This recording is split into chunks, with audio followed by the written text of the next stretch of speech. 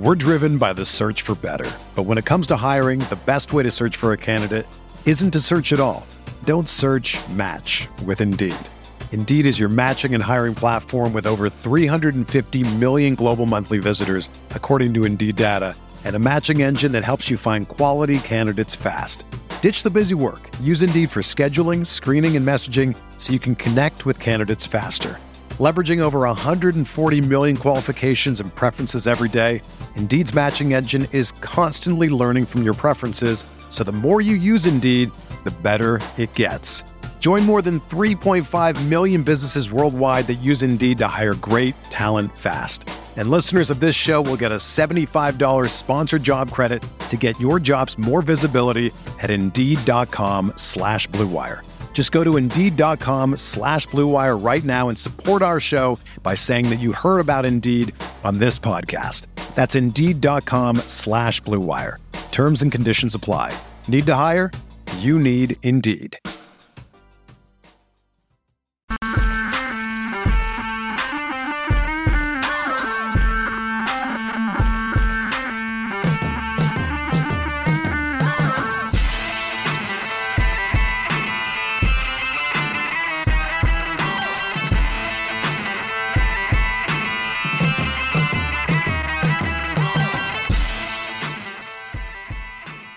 What is up, Roto Grinders NFL Pick 6 show, week number 16, Sweet 16, coming down the final stretch. As usual, two of the absolute best analysts in the business. You got Rich Rebar, Sharp Football Analysis, John Daigle, 444.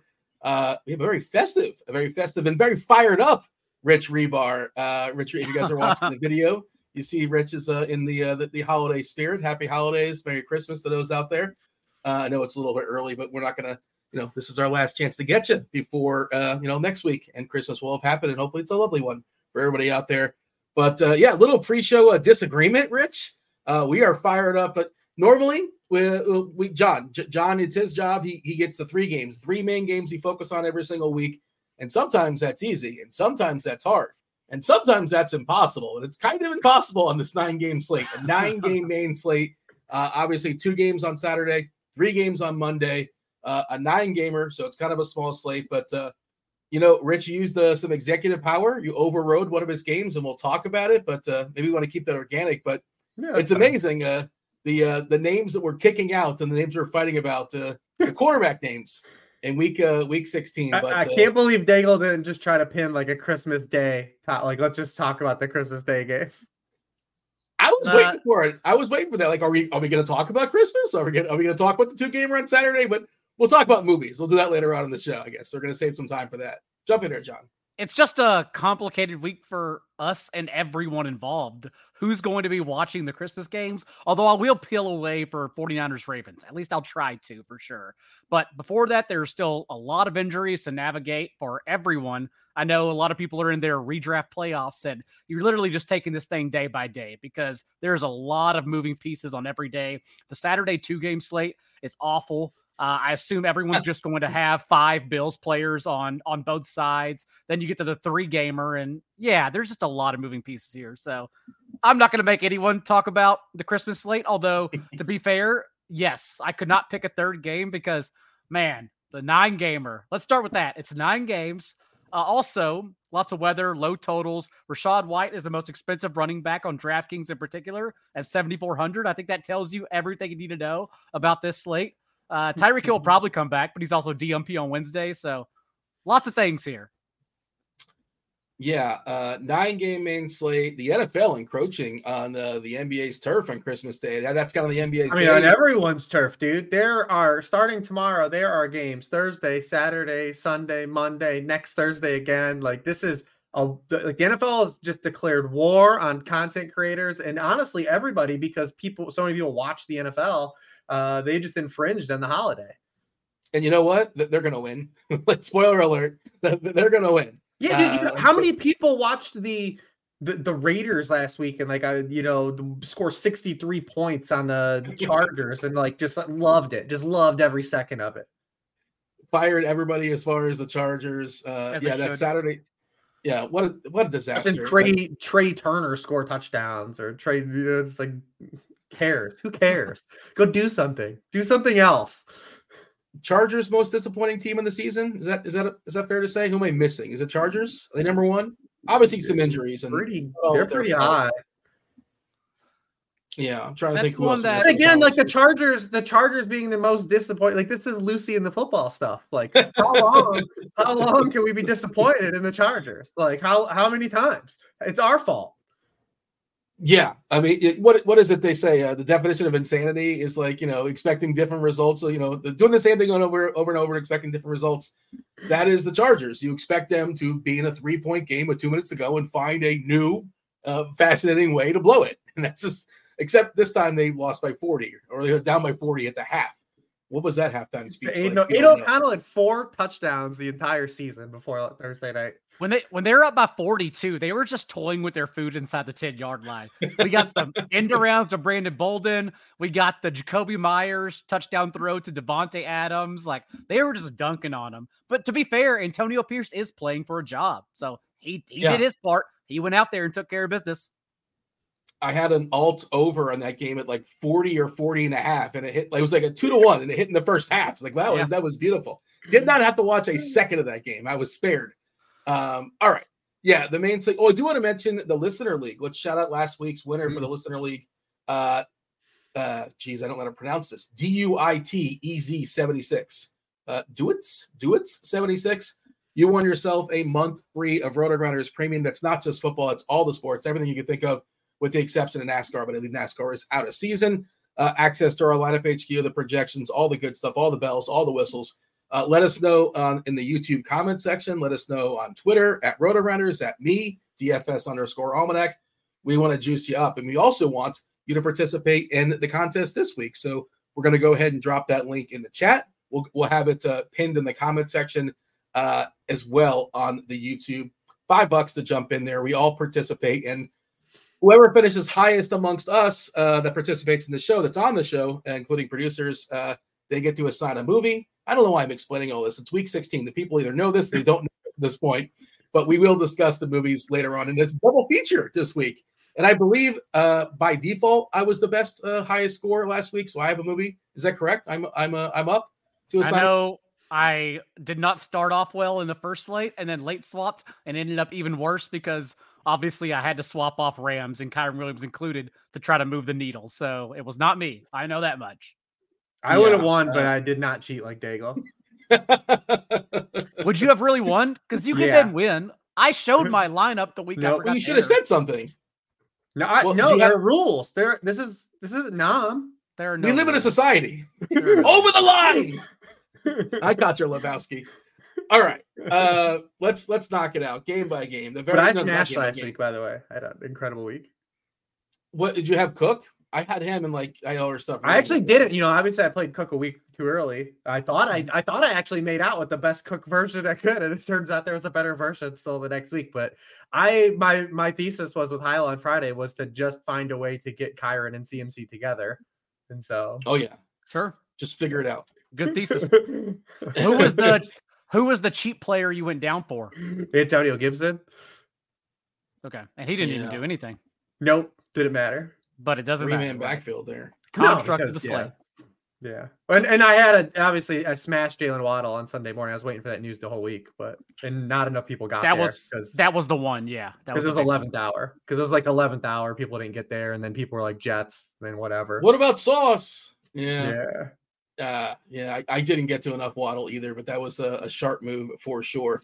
The first game we're going to talk about, you mentioned weather. This one's at a dome, so that's helpful this time of year. 46.5 is a total. Detroit at Minnesota. Detroit is a 3-point favorite. John, I'll let you choose wherever you want to choose. We're assuming Mullins will be back. Chandler looked spectacular last week. My best ball teams want to know where he's been all season long. We're not sure about Madison, but does that even matter? Does it even matter for me? Yeah, well, you know what? My team's lost. So not the ones that are still playing. Yeah. I had like a 176 and I didn't move on. And I'm sure other people had higher scores, but I guess that's how random this works, I suppose. But hey, nobody cares about my best ball. This is why you don't check, Dean. You would have never had any heartbreak if you didn't know what was going on. You're 100% right. That's the sharp move. You're definitely I listened today on our chat today, and my colleague Ray Summerlin was talking about his bad best ball beat, and I said, imagine if there's nothing you could do about it. Imagine if you didn't know. Just walk away. Nothing's going to change. That's the sharp move for sure. Ostrich theory, baby. Can't kill you. You ain't looking at it. Where do you want to start first there, Daigle, as far as Minnesota and Detroit? We'll start with the Viking side because I will concede our pre-show argument to Rich about the third game. Because if I'm going to try and sell you on Nick Mullins, then sure, let's get CJ Beathard, let's get Baker Mayfield, let's get all the guys in here in a 9-game slate, given that we're probably spending down at quarterback this week, unless you want to get to either Tua or Dak on the slate as a whole. But Mullins at least showed some rushing upside, and that's kind of how quarterbacks have been getting there the past couple of games between Justin Fields. Russell Wilson even scored just over 17 fantasy points, but had the rushing score as well against Detroit, as Jared Goff and Sam Laporta, really more than anything, just dunked on them on Saturday night. But the Vikings did scale their offense back as a whole. They weren't the same pass-happy unit against the Bengals as they were under Josh Dobbs and Kirk Cousins, only 19th pass play rate from neutral game script in that one. But overall, still for Mullins to get over 300 yards and add that rushing floor, it is exciting against this Lions defense that when they've been asked, like the Jordan Love slate against Thanksgiving, to step up against talented offenses, they have failed to do so. And not only with the rushing floor, but also for all the talent now around Mullins in this game indoors, I do think it's a pretty good spot for him if you want to pay down at quarterback. Justin Jefferson popped back up last week, although he wasn't the one to score 2 touchdowns. He still commanded the targets with a 31% target share. Jordan Addison was at 18% and did get away with his touchdown catches, but he's also good at football. So it's not too shocking to see it, although it was on a significantly lower target share. TJ Hawkinson's really the one that's confusing because remember a couple weeks ago whenever Mullins came off the bench, he peppered Hawkinson with targets, but that was also when Jefferson had exited the field already with his injury. And then he returns and it's Jefferson the one who's really getting hammered here. So Mullins, Justin Jefferson are my, not surprising, favorite ways to play this game. But honestly, if you want to get to Ty Chandler too, especially if Alexander and Madison's out, that's fine. Although he's going to be the cash game option for sure, especially since everyone else is trying to jam in Rashad White at 7,400 as like the number one back in this game. What side of this game you find more appealing here, Rich? Minnesota or Detroit? I want the Lions. I mean, they've been the better offense the entire year, right? Like, you know, they've got some reliable pieces that we can count on. I mean, it's a one, you know, Nick Mullins, like if Nick Mullins was bad this week, I don't think any of us would bat an eye, right? Like, I agree with everything Daigle said, but like if Nick Mullins was a pumpkin, we'd all just be like, oh yeah, that was Nick Mullins. Sure. And we'd move on with our lives. He is who we thought he was. But yes, I mean, you're getting a cheap pay down quarterback, you know, inside against a team that can score points. Like that all stands. I mean, listen, this is where the meta's been the last month of the fantasy football season and DFS season. I mean, we've literally talked about the last 3 weeks we've come on the show, you know, what minimal pay up options there have been at quarterback on these main slates. And we have another one this week. So I'm not going to yuck anyone's yum when that's been like kind of what you play in fantasy football. Well, Dean, imagine if I walked back to you on September 1st and I came to you, Dean, and I said, in week 15 of the NFL season, there will be 5 quarterbacks that will throw over 300 yards. Now, I'll just run down the list of the quarterbacks are going to throw for the most yardage in week 15, Dean. And I came to you and I said, Baker Mayfield. You say, ha. Then I say, Joe Flacco. And you say, what team? He still plays football? Jake Browning. You know, then Patrick Mahomes, he threw for 305. And then Nick Mullins threw for 300 yards. We have 5 quarterbacks over 300 yards. Those are the guys. And you know, so like that's where we live in the world right now, and as we live in this slate where we will get talked about Dak and Tua, but it's the same meta construct that we've had the last month. Like there probably is a guy or two extra here because we do have like a Justin Fields in a good spot, but I mean paying down at quarterback has been the way to build around these slates. So who am I to say you can't play Nick Mullins? It's also hard to spend up at quarterback because a lot of the good quarterbacks are not even on this slate, this 9-gamer. So. You know, what is the best potential option, even if we wanted to spend up, right? As far as quarterback, there's not a ton there. There are some guys, but, you know, we're without a lot of the premier guys. I guess the one that's projecting the highest is, according to our RG projections on a Wednesday night, is Justin Fields. Then Dak, then Tua, and then Kyler Murray. That's just like raw points. That's not no point per dollar. That's not as far as like what's hitting optimals. But to your point, I'm always running my optimals on a Wednesday night. And well, I guess we'll talk about, John didn't even want to even acknowledge the existence of this quarterback. And this quarterback is actually the most popular one hitting the optimals. And we'll talk about that game in a second. Fields was second. And by God, that's Ryan Tannehill's music. We think Ryan Tannehill's going to play this week. He's the third most popular quarterback hitting my optimals. Mullins, for what it's worth, fifth. And like to John's point, as far as Chandler, the second most popular running back, basically neck and neck. It's a three-way tie. Chandler, Singletary, and Kareem Hunt. Get excited about week 16. Yeah, Chandler's definitely bad chalk for sure this week. Last week was the move. I mean, the Lions are awesome against the run. They've been awesome the entire year. They're third in the NFL in yards per carry allowed to running backs. They're seventh in rushing points allowed per game. They're seventh in receiving points allowed per game. And that last week was literally the first game all season the Vikings successfully ran the football in a game where DJ Reader literally got hurt the first play of the game. So, I mean, if we're going to chase last week's results, I mean, I'm definitely off of Ty Chandler for sure. Would he be a 3-down back? Are we sure of it? As far as the role, you don't even care if he's if Madison plays? Well, we don't know. Yeah, if and either way, like, you have both scenarios. Would Madison be the third down guy? Possibly. Maybe? No, I mean, I think if Madison plays, Chandler showed enough to where it was already a kind of a muddy situation. Like it was trending towards that anyways. It was already a gross situation. He already played better than any game Madison's had. Actually, he had more yards than Madison's had. And they're not going to put him back in the bottle. So then it just becomes kind of like a weird timeshare, or they just let Chandler have this opportunity, even though they did invest in Madison this offseason really weirdly. But I'm not into it. I don't think it's a tremendous spot for Chandler. If he's going to be one of the more popular running backs on the slate, I think he's probably becomes an easy fade, kind of under the same premise as Ezekiel Elliott last week was. Yeah, I'm just looking at the other options like Myles Gaskin, CJ Ham. Oh man, I got Wongwu. I don't know who that. Oh, you're talking about on their team, yeah. I'm just trying to. As far as like if he's going to be on the field for every down, like opportunity matters. But like you said, it's an interesting. Just the spot is bad there against Detroit. Depends on his ownership because yes, it's a bad micro matchup. I would imagine the field comes in. So his ownership's going to be extremely high, especially for his salary. Because right now we don't have, although I don't think it's a bad running back slate, we don't have too many cheap options. We'll talk about there's a dude at his exact same price point I would wholeheartedly rather play this week. Think I know who you're going to. We'll talk about it at the end. But yes, at least we know Ty Chandler, again, not that I would play him, but Ty Chandler will be an every down back to your point, Dean, because so far since Alexander Madison left the field, assuming Madison's out, Chandler has handled 32 of 35 running back carries and 37 of 40 running back touches. The others guys, Myles Gaskin, Kane, and Wangwu, like they don't even matter. So Madison's out. It is going to be an every touch back, but again, you're probably going to have to play him into 40% ownership, honestly. John, what about Gibbs and Montgomery? Gibbs has been on fire of late. I'm on Raw, obviously, every single week. He's somebody that's worth looking at. Laporta, one of the best tight ends in the business as well. Do you have a take as far as the running backs for Detroit against Minnesota?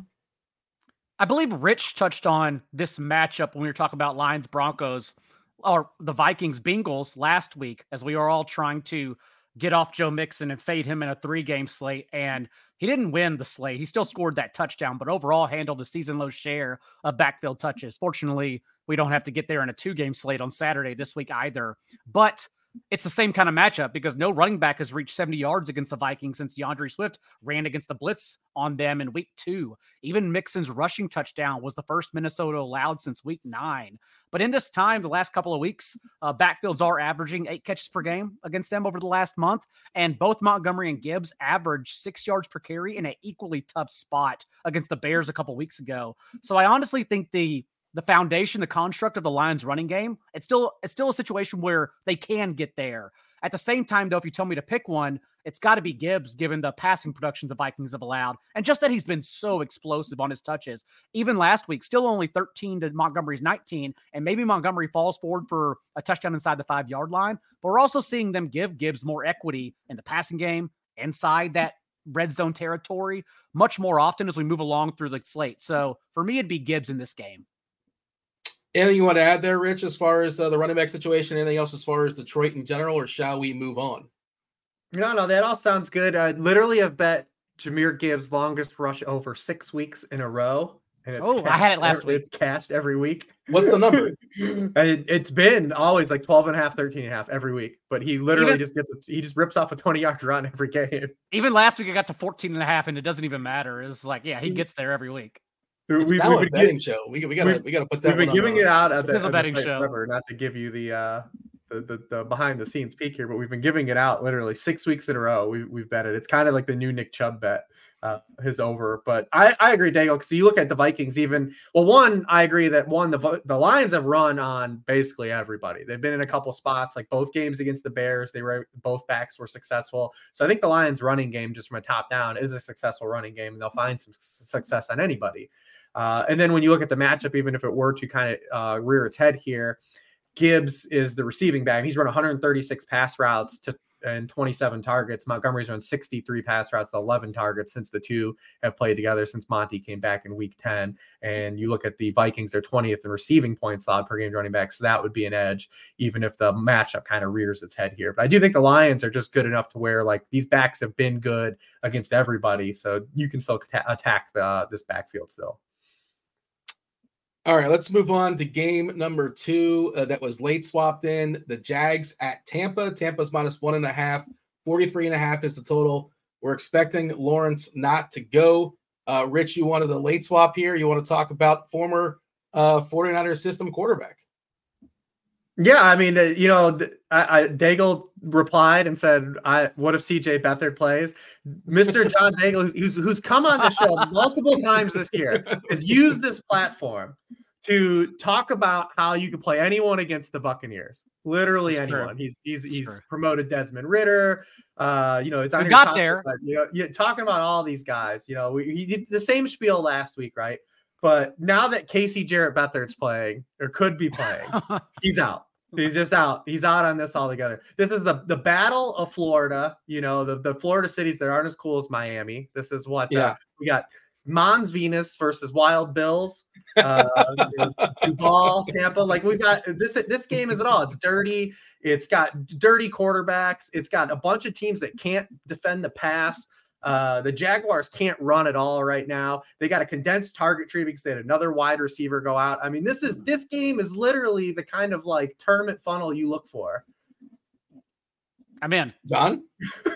He sold me. I'm in. All he had to do was correct me or remind me that I've been on this show talking about Tommy DeVito before. Like, you're right. Given the overall top-down view of DFS in 2023, you're absolutely right. It should have been higher on my radar. I was going to talk about Baker Mayfield in positional plays anyhow, but sure, let's just go. And if you hate Casey Jarrett, you can make the argument to just play the Baker side. Sure. I think last week, Jordan Love spoiled it for me since Love has now kind of become a pumpkin in his back-to-back games since he had that easier stretch of the month where he looked like an MVP candidate. But yeah, sure. And to your point, the condensed target tree is what I'm interested in now because if Beathard plays, we saw when he came off the bench a few weeks ago, he targeted Evan Ingram on 4 of his 10 passes. When last week, whenever Zay Jones, who didn't practice on Wednesday, we'll eventually all find out his timeline together on Friday, whether he'll play or not. But when he left the field, Calvin Ridley was targeted on 45% of Lawrence's targets from that point on, because logically they just don't have anyone else they can pass the ball to. Like maybe Parker Washington, Jamal Agnew, who wasn't even a full-time player last week, only ran 8 routes pop up here, but really it would go to Calvin Ridley and Evan Ingram, and that's about it. And Travis Etienne, like you said, continues being a player we don't have to be high on because the explosiveness is just all gone. Maybe it's the offensive line who's completely injured. Maybe it's him, since we've now gone basically the last 8 games without him scaring us in DFS. He does fall forward for touchdowns because of the touches overall, but sure, I could get to Calvin Ridley, Evan Ingram in this slate. Some cheap pairings. Parker Washington is 3.8, Agnew 3.4. Like you said, the floor could be pretty rough. Agnew did catch that big touchdown pass last week, but probably kind of fluky. He's also he's kind of in the Dortch zone. Like, if you look at Agnew when he's gotten like snaps, he's been productive, but will he get the snaps? Who could explain Chris Godwin last week? Was that an anomaly? Is he like going to be this guy going forward? I'll tell you what, if you made the playoffs with Chris Godwin and T. Higgins, bless your heart, just say that did they wait to say they waited till you got there. And even then, did you start them last week too? That's the question. So yeah, explain who wants to tackle that, the Tampa situation. To be fair to Godwin, who was kind of relatively unproductive. It was his first top 30 scoring week since week 8. He still only has 1 touchdown this year too, by the way. Yeah. His targets haven't really wavered, his target share. It's just that Baker was good enough to support one guy. And when Baker throws for 381, you could support more than one guy. Yeah, John, your thoughts. We can get more 380 Baker games. This could be a 380 Baker game. Did Baker earn himself a contract or a couple years, or just I was thinking about this. I was wondering, because I had always earlier in the season I compared Sam Howell to having the Ryan Fitzpatrick gene, but has it been underneath our nose the entire time that actually Baker is the new Ryan Fitzpatrick? This dude he's going to be playing the next 10 years. Yeah, he's going to play for 15 years for 12 teams. Just pop up, have spot. Yeah, He's dragging Tampa most likely to the playoffs. Their schedule run out is great. They get to host the Saints next week and then play Carolina to close the year. And right now, the New York Times is giving them 80% odds. So terrific spot. Comeback player of the year. I know DeMar Hamlin's a heavy favorite, but it's kind of wide open, honestly. If Baker drags the corpse of the Bucs to the playoffs, why the hell not? Throw him in the conversation too. So sure, it's all live here. But in terms of Evans or Godwin, yes, Godwin does have only the 1 touchdown on the year. I still think it's a favorable spot for Godwin's. Probably both can get there since Evans just commanding everything. But Jags run the 4th highest rate of zone coverage, and Godwin is tied with Evans on being targeted on 25% of their routes against zone, whereas against man schemes all year, Evans has lapped Godwin 37% to 23%. Not only that, but the last 2 games, too, the target share has picked up for Godwin, 41% of the Bucs targets to Evans, 21%. So I think it's a slate where I'd be more than happy, whether I play Baker or not, to get back on Godwin. We're going to get some terrible playoff games, aren't we? Opening week. I'm looking I pulled up the New York Times.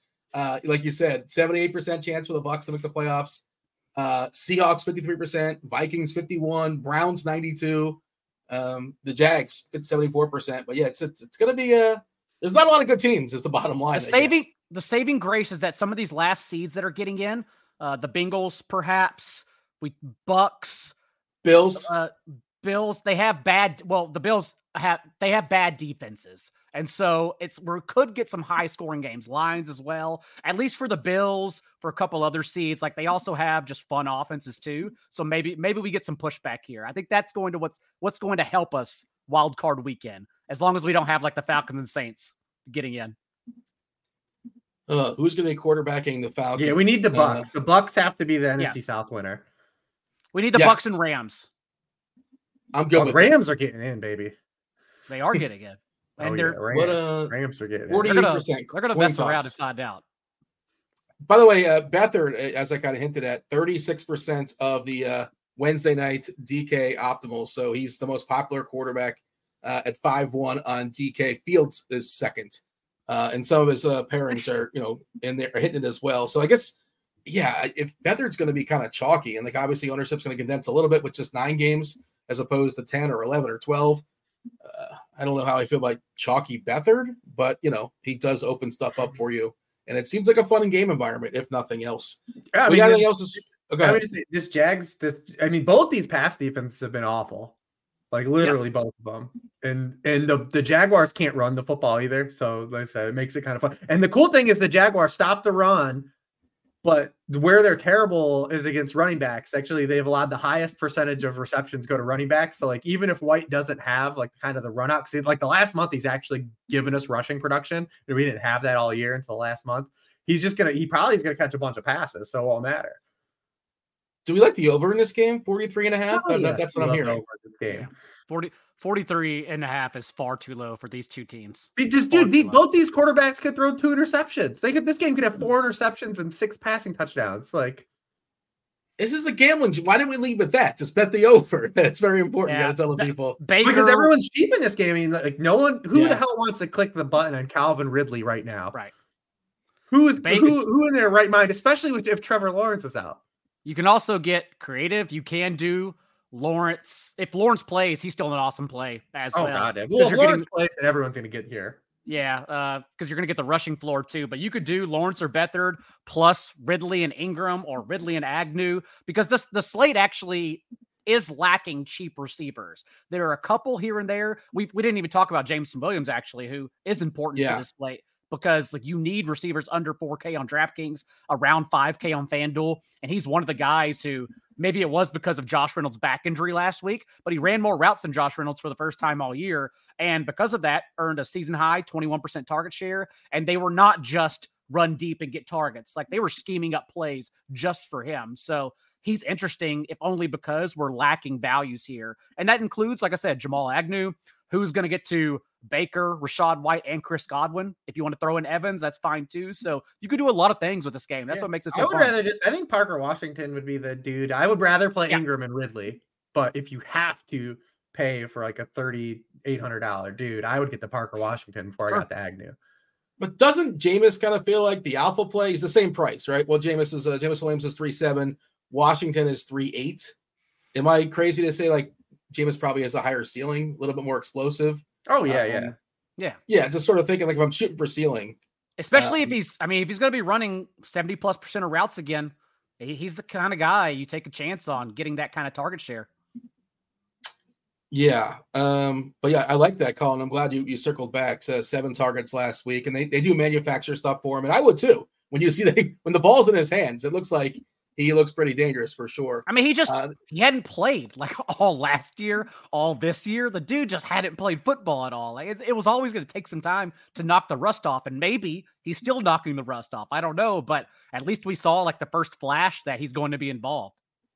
Yeah, and he was in the Pickens zone, right? Like, he was the guy that Dan Campbell had specifically called out last year and this year about kind of work ethic. And, you go back to that Chargers game, like who's the dude blocking downfield on the Montgomery long touchdown run, right?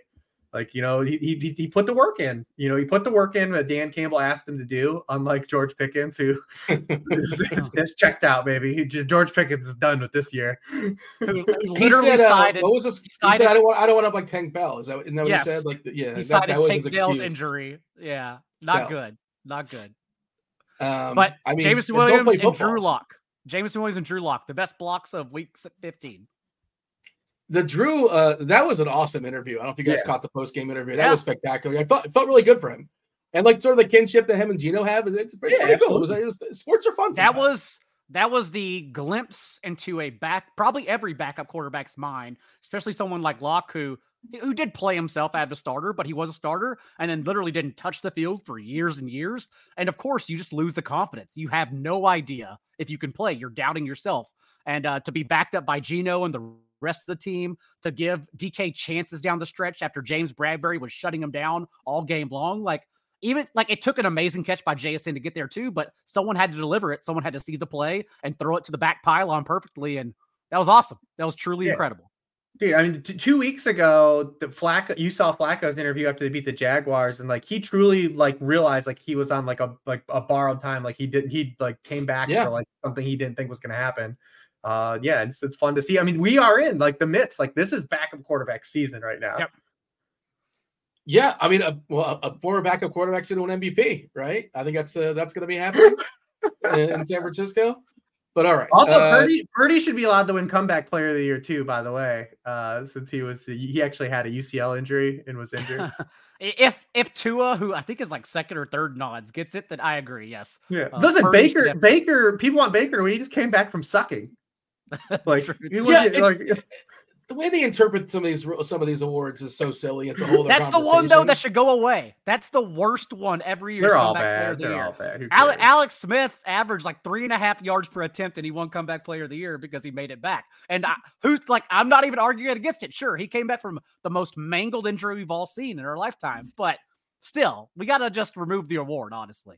But isn't Hamlin the guy that's going to get it? Like, and he's not even like playing really. I don't think he's playing much, isn't he? I thought he was like a heavy favorite to win. Player of the year. He's the heavy favorite.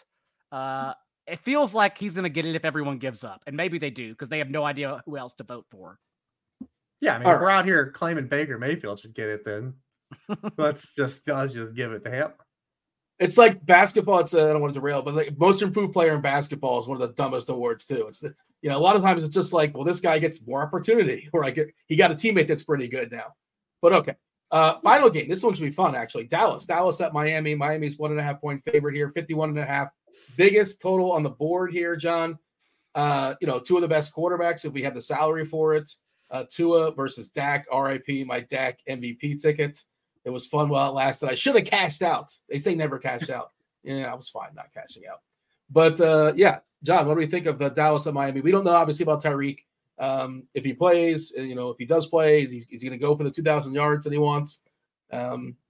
Certainly he's interesting. He's always interesting when he's on the field. But we'll do our best to give analysis on a Wednesday night.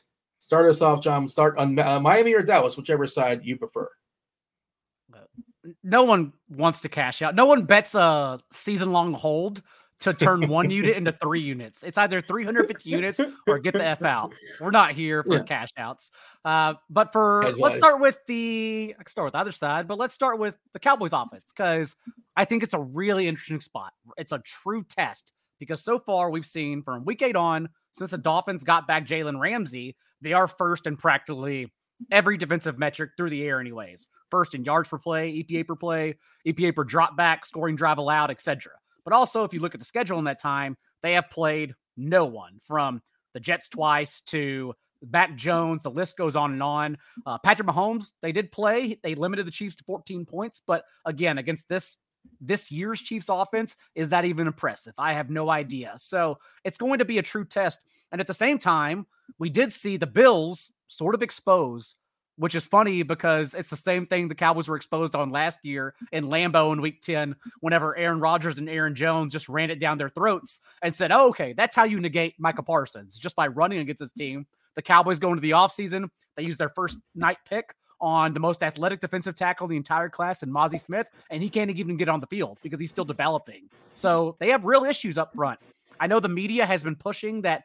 Even Dan Quinn came out afterwards and said Jonathan Hankins wasn't available, but Jonathan Hankins is a veteran journeyman. Like Hankins does not come back and then turn that run defense into a respectable unit. They just got exposed by the Bills, who literally had the highest run play rate in the entire league in week 15. And then what do you have now? In 6 full games that Devon Achane has played, the Dolphins are leading the league with 6 yards per pop from the ground. Like Mostert and Achane are coming for this defense. And that's what makes me somewhat worried about. Is the Dolphins defense good in limiting the Cowboys on the road? And if so, then all we're going to see really, maybe Tyreek Hill gets there, but really what we're going to see is both running backs involved heavily. So I'm kind of wondering how to play both running backs for the Dolphins, even both in the same lineup, as opposed to trying to get on the Cowboys side here. I was going to ask what you prefer, Mostert 7-3, Achane 7-1. It's still got to be Mostert. Achane is still their pass-catching back. He's run a route on over 60% of the dropbacks the last 2 games compared to Mostert. But I mean, when you're scoring, when you have 20 touchdowns, like why would I ever tell you not to play this guy? Especially if we think it's going to be a run heavy game plan. So, it'd be Mostert for me, but also for these 2 guys, usually it comes down to what ownership does. Most of the time, everyone picks Achane instead. Achane's sexier, right? But Mostert gets in the end zone more. 20 touchdowns this season, which is just touchdowns. Is that first? I don't know. Is Hurts right there? I'm just getting okay. CMC is 20. Well, CMC, yeah, I forgot about him too. He's pretty good at football as well. Well, what's your lean here, Rich, as far as Miami? Yeah, that's how Buffalo and Cook, and I had a ton of Josh Allen last week. They didn't need him to do anything. He just hand the ball off basically. 7 completions. And what was like 15 passes or something goofy like that? It wasn't a lot. But that was what Dallas let them do, and they just ravaged them, and they put a big hurting on the Cowboys, and certainly Miami is looking at that tape, so maybe they're going to try to run it back here.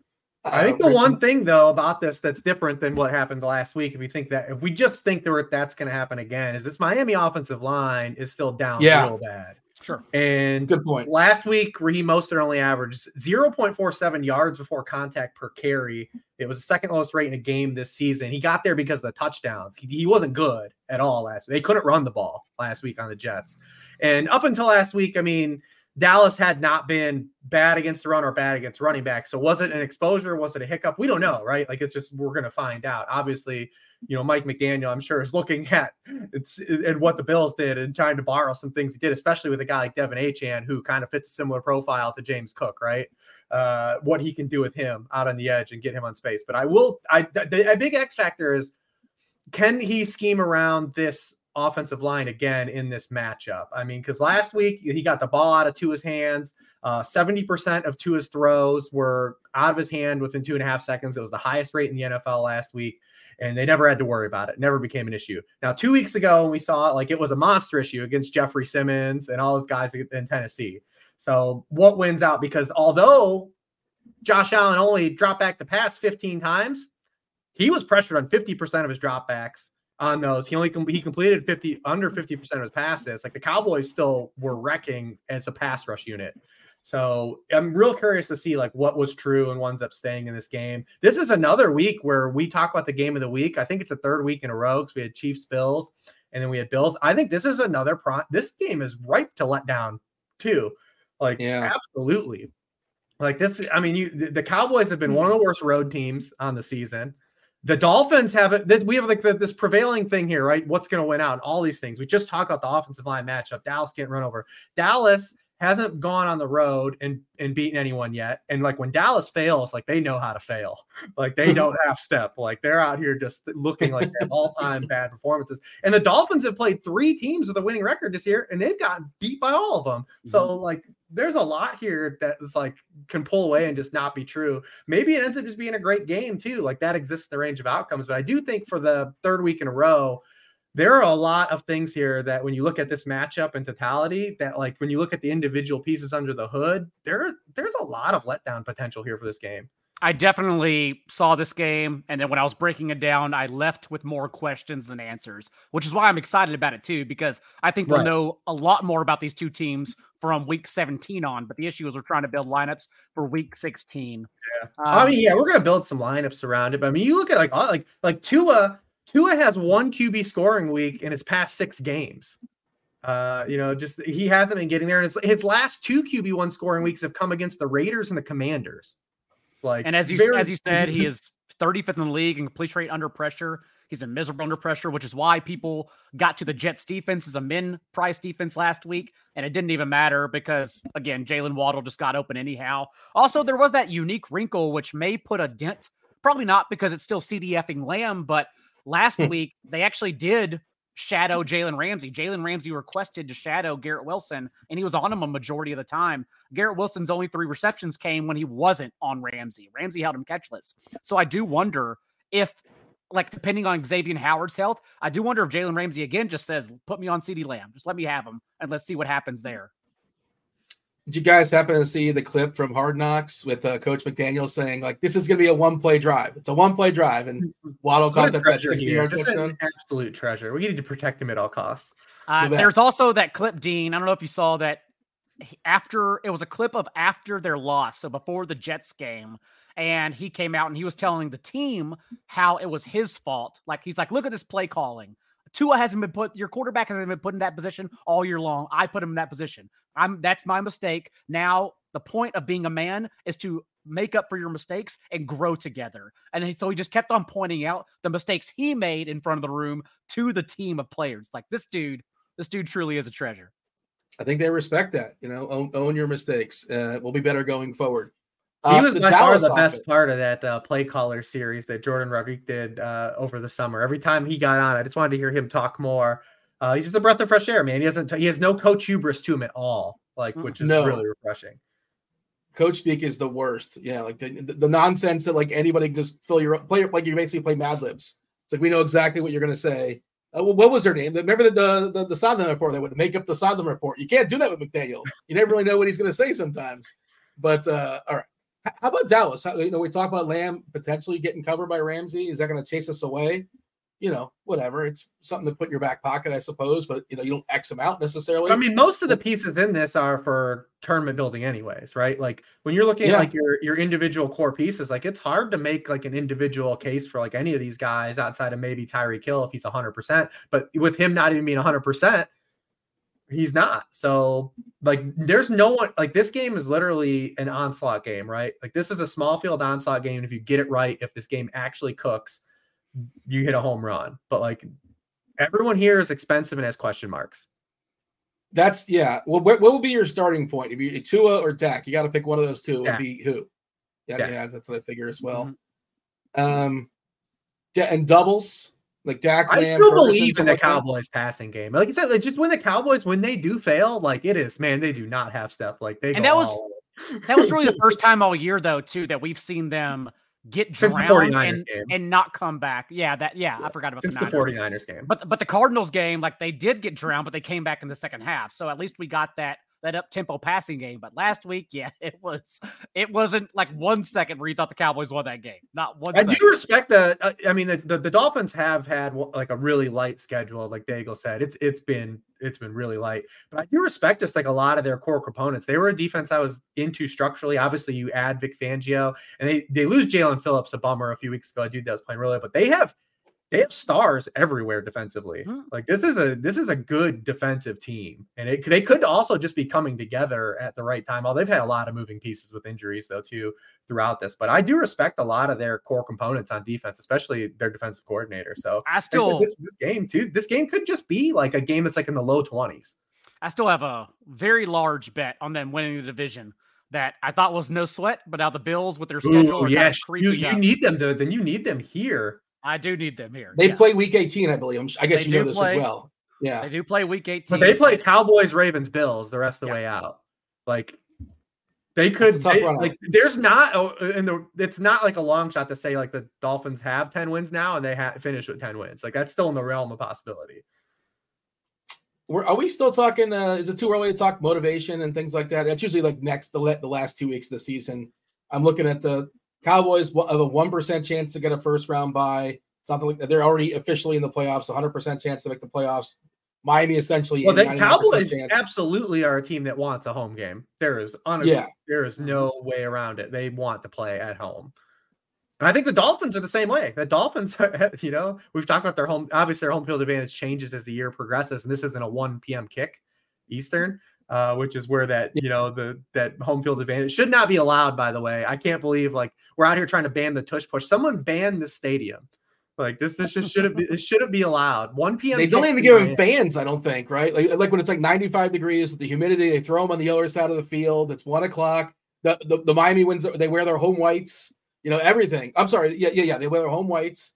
Everything in their favor. It's just as illegal as Boise State's field. Boise State's field. If you're going to ban, you're going to start calling things out to be banned. We got to ban Boise State's field. With that, that is the field. That's actual turf. Like this is a design. This is a fundamental design to get an advantage on your opponent. This is not even. It's brilliant. It's next level stuff, and it's a fair point. But what are you going to do? Are you going to force them to play like at midnight where it's not as miserable? But this one is a 4 p.m. Eastern kick, so it does change that dynamic at least a little bit. All right, what is the weather there this time of year, dude? It's like 70 right now. It's really nice. 65, 70. Perfect weather. It's beautiful. So, I mean, there's only 3 late games again, 2 of them being the ones we're excited about, and the Jags, Bucks, and Cowboys, Dolphins. What's funny about the Bills is like we were there for years. They were kind of structurally built to be a team not to play in cold weather, and now they kind of are because like they've gone to like this 12 personnel team that can't throw the ball downfield. It's kind of funny. So if Dallas, Miami, despite having the biggest total on the board, that's going to be disappointing. We're going to talk about our favorite plays position by position in a second. But that's literally happened 3 weeks in a row on this segment of the show. What's the game? We've been pretty good at calling it out too.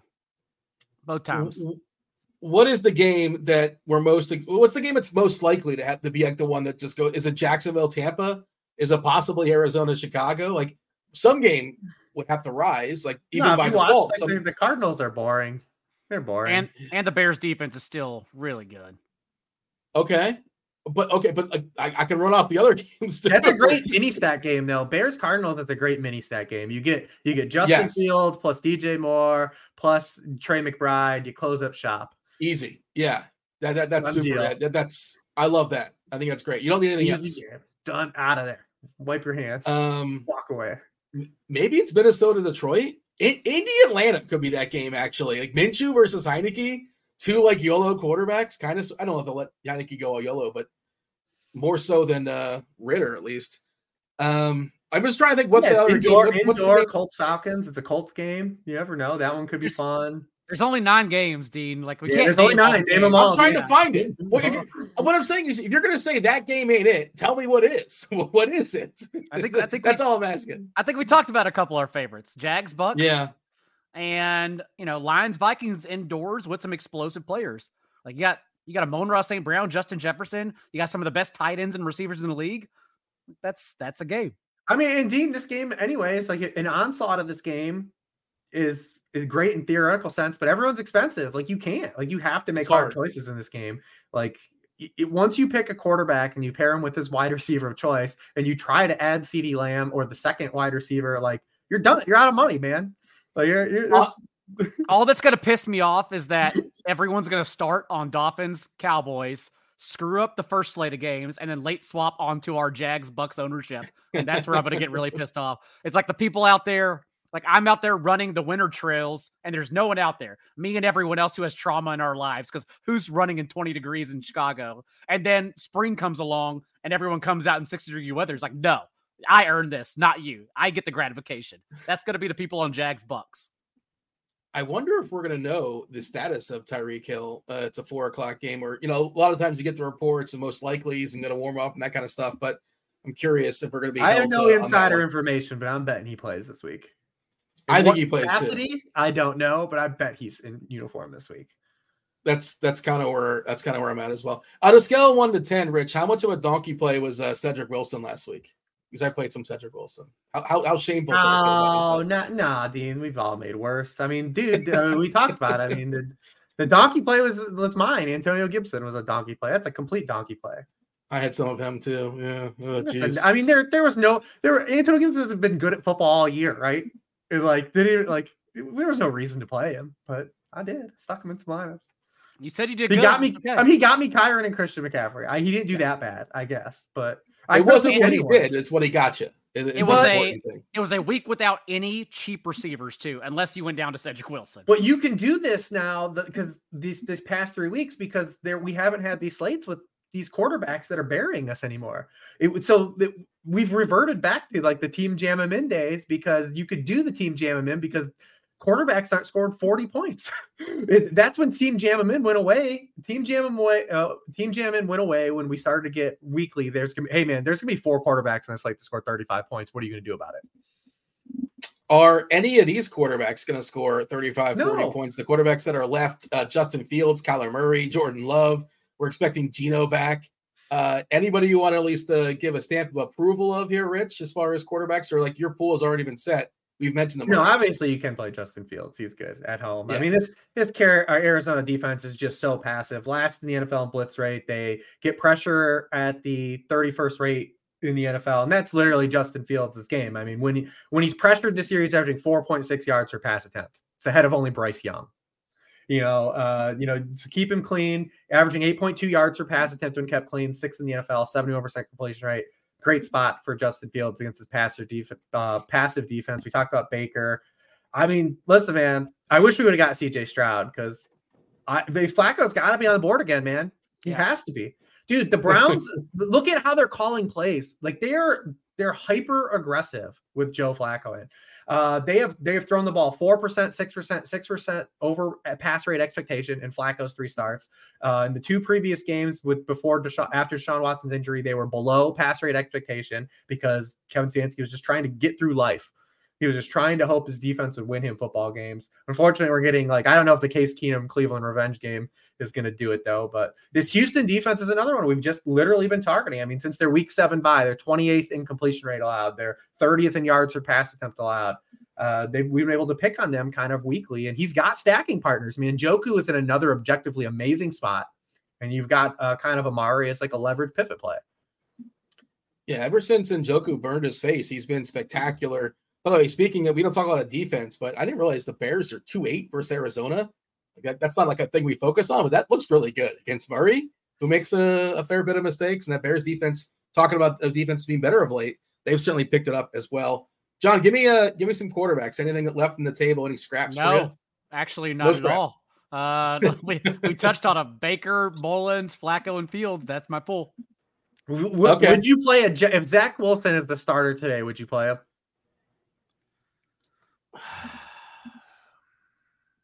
Maybe. It seems so unnecessary. It just seems like it's Washington is the answer why, I guess, right? I know he threw for 300 yards against the Texans 2 weeks ago. He did.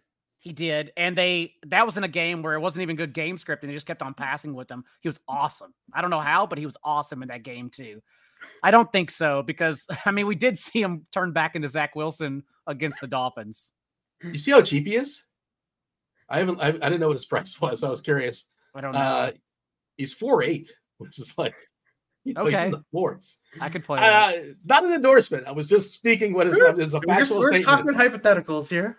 Gosh, we're not going to get any pushback from Washington though. Like Sam Howell's getting benched again. I don't know why they're starting him again.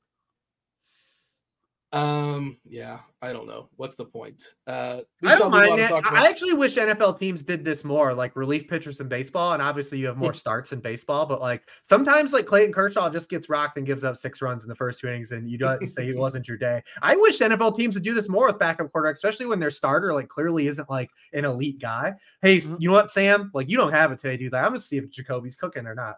Like, why not? Like I wish teams would do that more often, man. Jacoby did cook. Lefty. Yeah, I mean, he cooked against all that prevent defense, but like, well, I wish teams would do it like in the second quarter when it was clear, like, hey, dude, like Sam Howell's completing 40% of his passes. Like, do you want to do this for 2 more quarters? Like, don't wait until it's wait to pull your starter to the 9th inning or like you can't win the game. Like, I wish teams would pull it more, do more of this stuff. Well, especially when the 1 and the 2, there's not a big difference, and right. That's a lot of teams have like their 1 and their 2 is they're both kind of like mediocre or okay, right? It's not. We don't have a lot of superstar quarterbacks, unfortunately, at this point, for a variety of reasons. I think the Titans would have a couple more wins if they would have swapped Levis out a couple times. To Tannehill? Yeah, during some games. Yeah. There are some games where like Levis was just objectively like this dude, like they don't have a shot to win this. Like it's like he's dead right now. Like that Bucks game when the Titans played the Bucks, like it was like clear in the second quarter. You're like, oh, dude, like Will Levis is like he's cooked this game. He's raw. He's got some skills. He looks good in the punt, pass, and kick. But you might not want him to win games either. So like it is what it is. Although we're gonna get that Derrick Henry, Ryan Tannehill swan song out of Tennessee, huh? Is that gonna happen? Is that gonna be a thing? This is it for them. Seems right? like they're not coming back. I assume they're not coming back next season. John, running back. Speaking of Derrick Henry, good Lord, D. Hember was so bad last week. His efficiency was like the worst thing I've ever seen. He had the fewest yards ever on a back with that many carries in NFL history. And let the record show that I played him. So I was a part of history. I played him solely for the game script. And boy, did that not work out. I was aware of the Texans defense. I knew all about it, didn't care. And I played into the teeth of the monster and lived to tell about it. But for me, a couple of the running backs you can spin down for. Chuba Hubbard is interesting because not only Jordan Love not only has been bad these last 2 games, so it may be a little more favorable game script than we think. Packers are one of only 2 defenses allowing over 5 yards per carry since week 10. And dude, without Frank Reich, all they're doing is just giving the rock to Hubbard. At least 22 carries in 3 consecutive games, 24 touches per game in that time. So dude, love Chuba Hubbard, who's been awesome on those touches too. And then I think Devin Singletary is interesting if you are playing it through Joe Flacco, because we did see a change of the guard last week with them just eliminating Pierce altogether. 1 touch, 5% of the snaps. Devin Singletary, 30 touches. Singletary actually now, I believe he's the only running back in the league who has multiple 30-touch games. I don't think Christian McCaffrey has gotten there either. So just again, if you're going to play through Flacco, that's kind of my option with CJ Stroud most likely not playing. By the way, Derrick Henry last week, 16 rushes, 9 yards, 4 receptions on 4 targets for 1 yard. Just amazing stuff. And confirmed. Yes. And I don't think it's like going to Zach happen. Ertz I don't think it's going to happen because it's Vrabel, but like, I mean, they got eliminated from the postseason last week. Like, if you're not going to take a look at Tajay Spears, and granted, they probably know what they have in Tajay Spears, like moving forward, but like, just let him take these 3 games and just let it be the Tajay Spears show. Is Vrabel still battling for his job, or is he? No, hell no, he's there. He's safe, right? He's safe. Yeah, I think they like him. Yeah, he's got that. Yeah, he's got the Tomlin gene, man. Like that team plays up when they shouldn't, and they fight. Like Vrabel's safe. Rich, Hubbard what was do you the dude I was talking about. Same price as Ty Chandler. He has 93 touches over his past 4 games. Only Kyron Williams has more. The Packers have allowed 5.1 yards per carry to running backs over the past 6 games. It's 30th in the league. They've allowed a top an RB1 score in 5 times over that span. The guys have been Najee Harris, Jalen Warren in the same game, Isaiah Pacheco, Saquon Barkley, and Rachaad White. Like, it's not exactly like they're giving up the bag here to like CMC. Like, these are dudes that are getting there against them. Mm-hmm.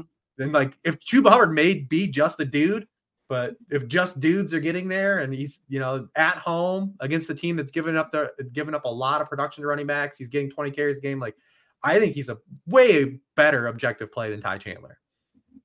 Can somebody give me a take on Kareem Hunt? This stuff can change, obviously. But Wednesday night, I was very surprised. Okay, yeah. I mean, I'm looking at this and I'm like, I don't understand why he's cheap is basically the main selling point. He's 4.8. But I thought maybe I was missing something. He's 4.8 on DK and 5.6 on FanDuel. But you're just both saying no, and that's that. He's averaging 36 total yards per game since coming back. He is top 50 total yards twice in 12 games. He's just a goal line. He's a touchdown or bust dude. Yeah. Okay. I was feeling the same way. I'm like, this feels like really bad. And again, I don't like to marry it on a Wednesday night. These stuff, everything changes. It's all fluid. But just wanted to point it out and acknowledge that Hunt, for whatever reason, is hitting this stuff pretty hard. John, this running back slate is terrible, though. Like, this is an absolutely horrendous main slate for running backs. So that's why you could just play dudes like Hubbard. Play the touches and pay up somewhere else.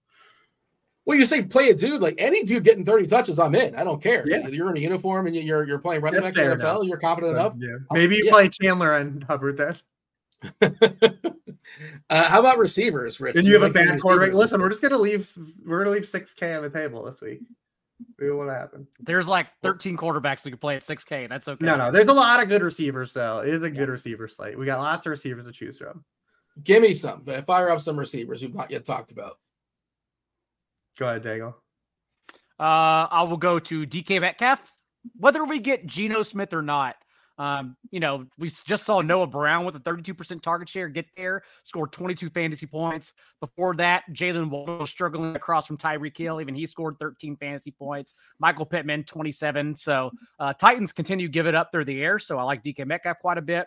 If you want to spin down, Curtis Samuel, I do think is interesting. 25.5% target share his last 3 games. And the Jets are seeing the 3rd highest target rate in the slot. So regardless, Sam Howell, Jacoby Brissett, whatever, Curtis Samuel still got there with Sam Howell, or didn't get there, but he at least saw the targets whenever Howell was on the field last week.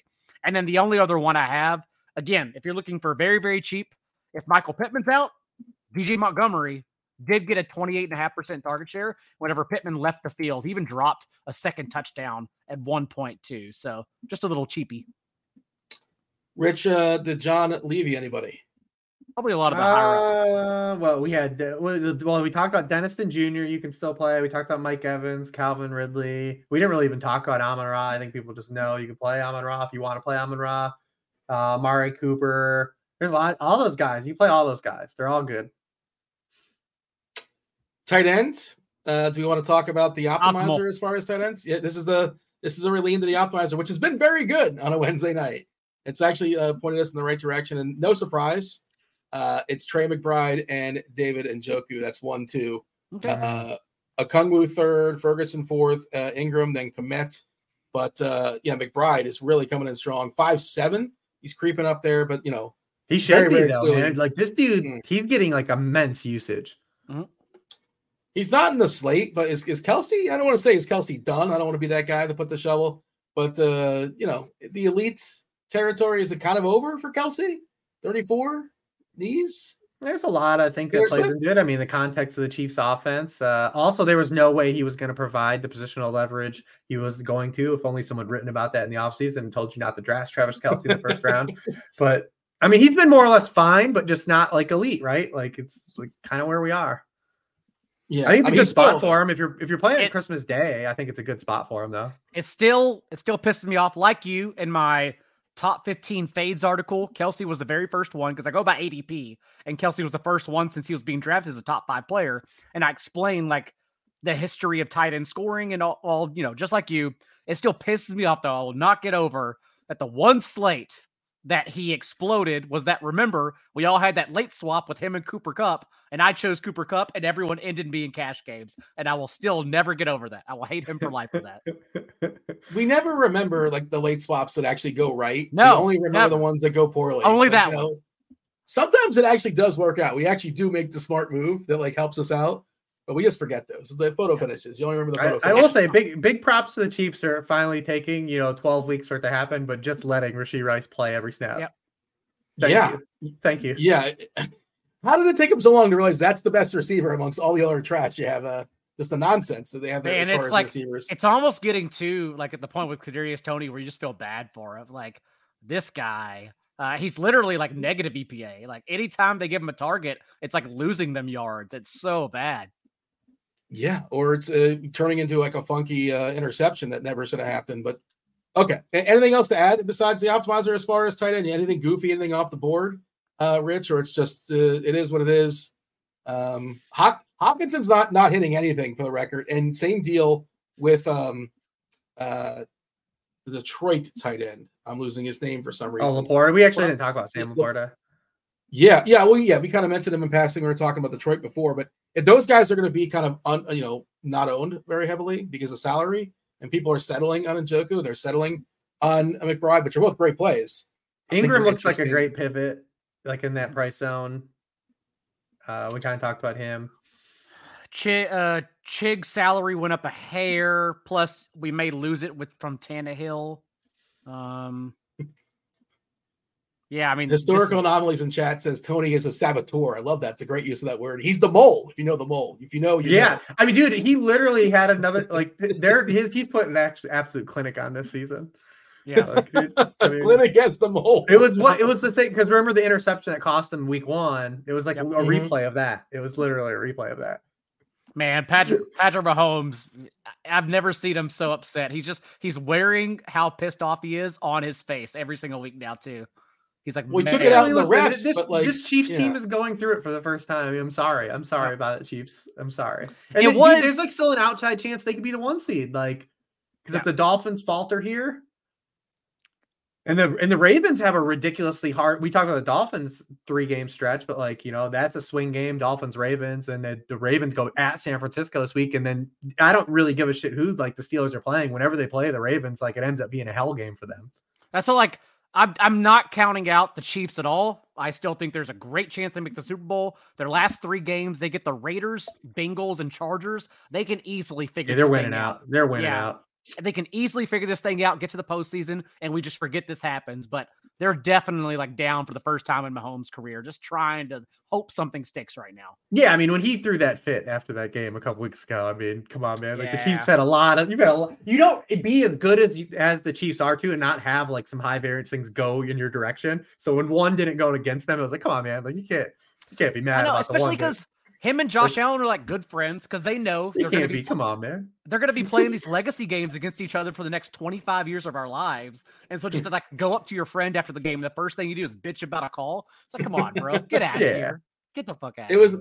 Well, the best was like, I don't know if you guys, I don't remember who dropped it, but somebody dropped that GIF on Twitter, like from The Boys, where like the evil. I don't want to give anything, but the guy, he did something terrible, and like the people are applauding him. It's like this is Kadarius Toney. He's like Kadarius Toney totally got away with it. It's like it's like nobody's even mad at him. It's so strange. It's like we're mad at the ref, and like I know it's a call, it's never called, and whatever. But at some point, if you're off by a certain amount, you have to at least acknowledge. Like, wait a second, maybe. It was that Broncos touchdown again on Saturday night too, where the center was offsides. His helmet was offsides by like less than an inch, and they called it, and then that touchdown got negated, and that was such a big swing because that turned a 28-14 game, and Deshaun Payton kicking a field goal on 28-10, and the Broncos just like never had a chance from that point forward. Just little stupid things like that. All right, that is the slate. Unless we got anything else, boys, we could talk a little bit of movies. I would say the 3 game. We're not going to dig into it, but the 3-game Christmas slate is fun as hell. Baltimore, San Fran, Giants, Eagles, Vegas, KC. Speaking of KC, for like a 3-day, you have one take you want to get out there? You have one take a three game DFS slate. Like if considering the one we got on Thanksgiving and the one we had last week, like this, it's a lot better than those. Well, look at the quarterbacks, right? We have Mahomes, we have Hurts, we got the MVP, we have Lamar. In those 3 games, they lap the quarterbacks we have on this 9-game slate as far as potential upside, and then the Giants are playing too. Also Vegas, but DeVito. Yeah. Well, I mean, come on, it's midnight, isn't it? It's midnight at some point. He showed up to the pizza restaurant, so good for him. But and I know there's supposedly something going on with I think he got rid of his agent. I'm not following this stuff, but it just pops up in my timeline for whatever reason. All I'm going to say is he had 4 carries and then he had a concussion. Maybe he would have got there. Probably not, but maybe he would have got there last week.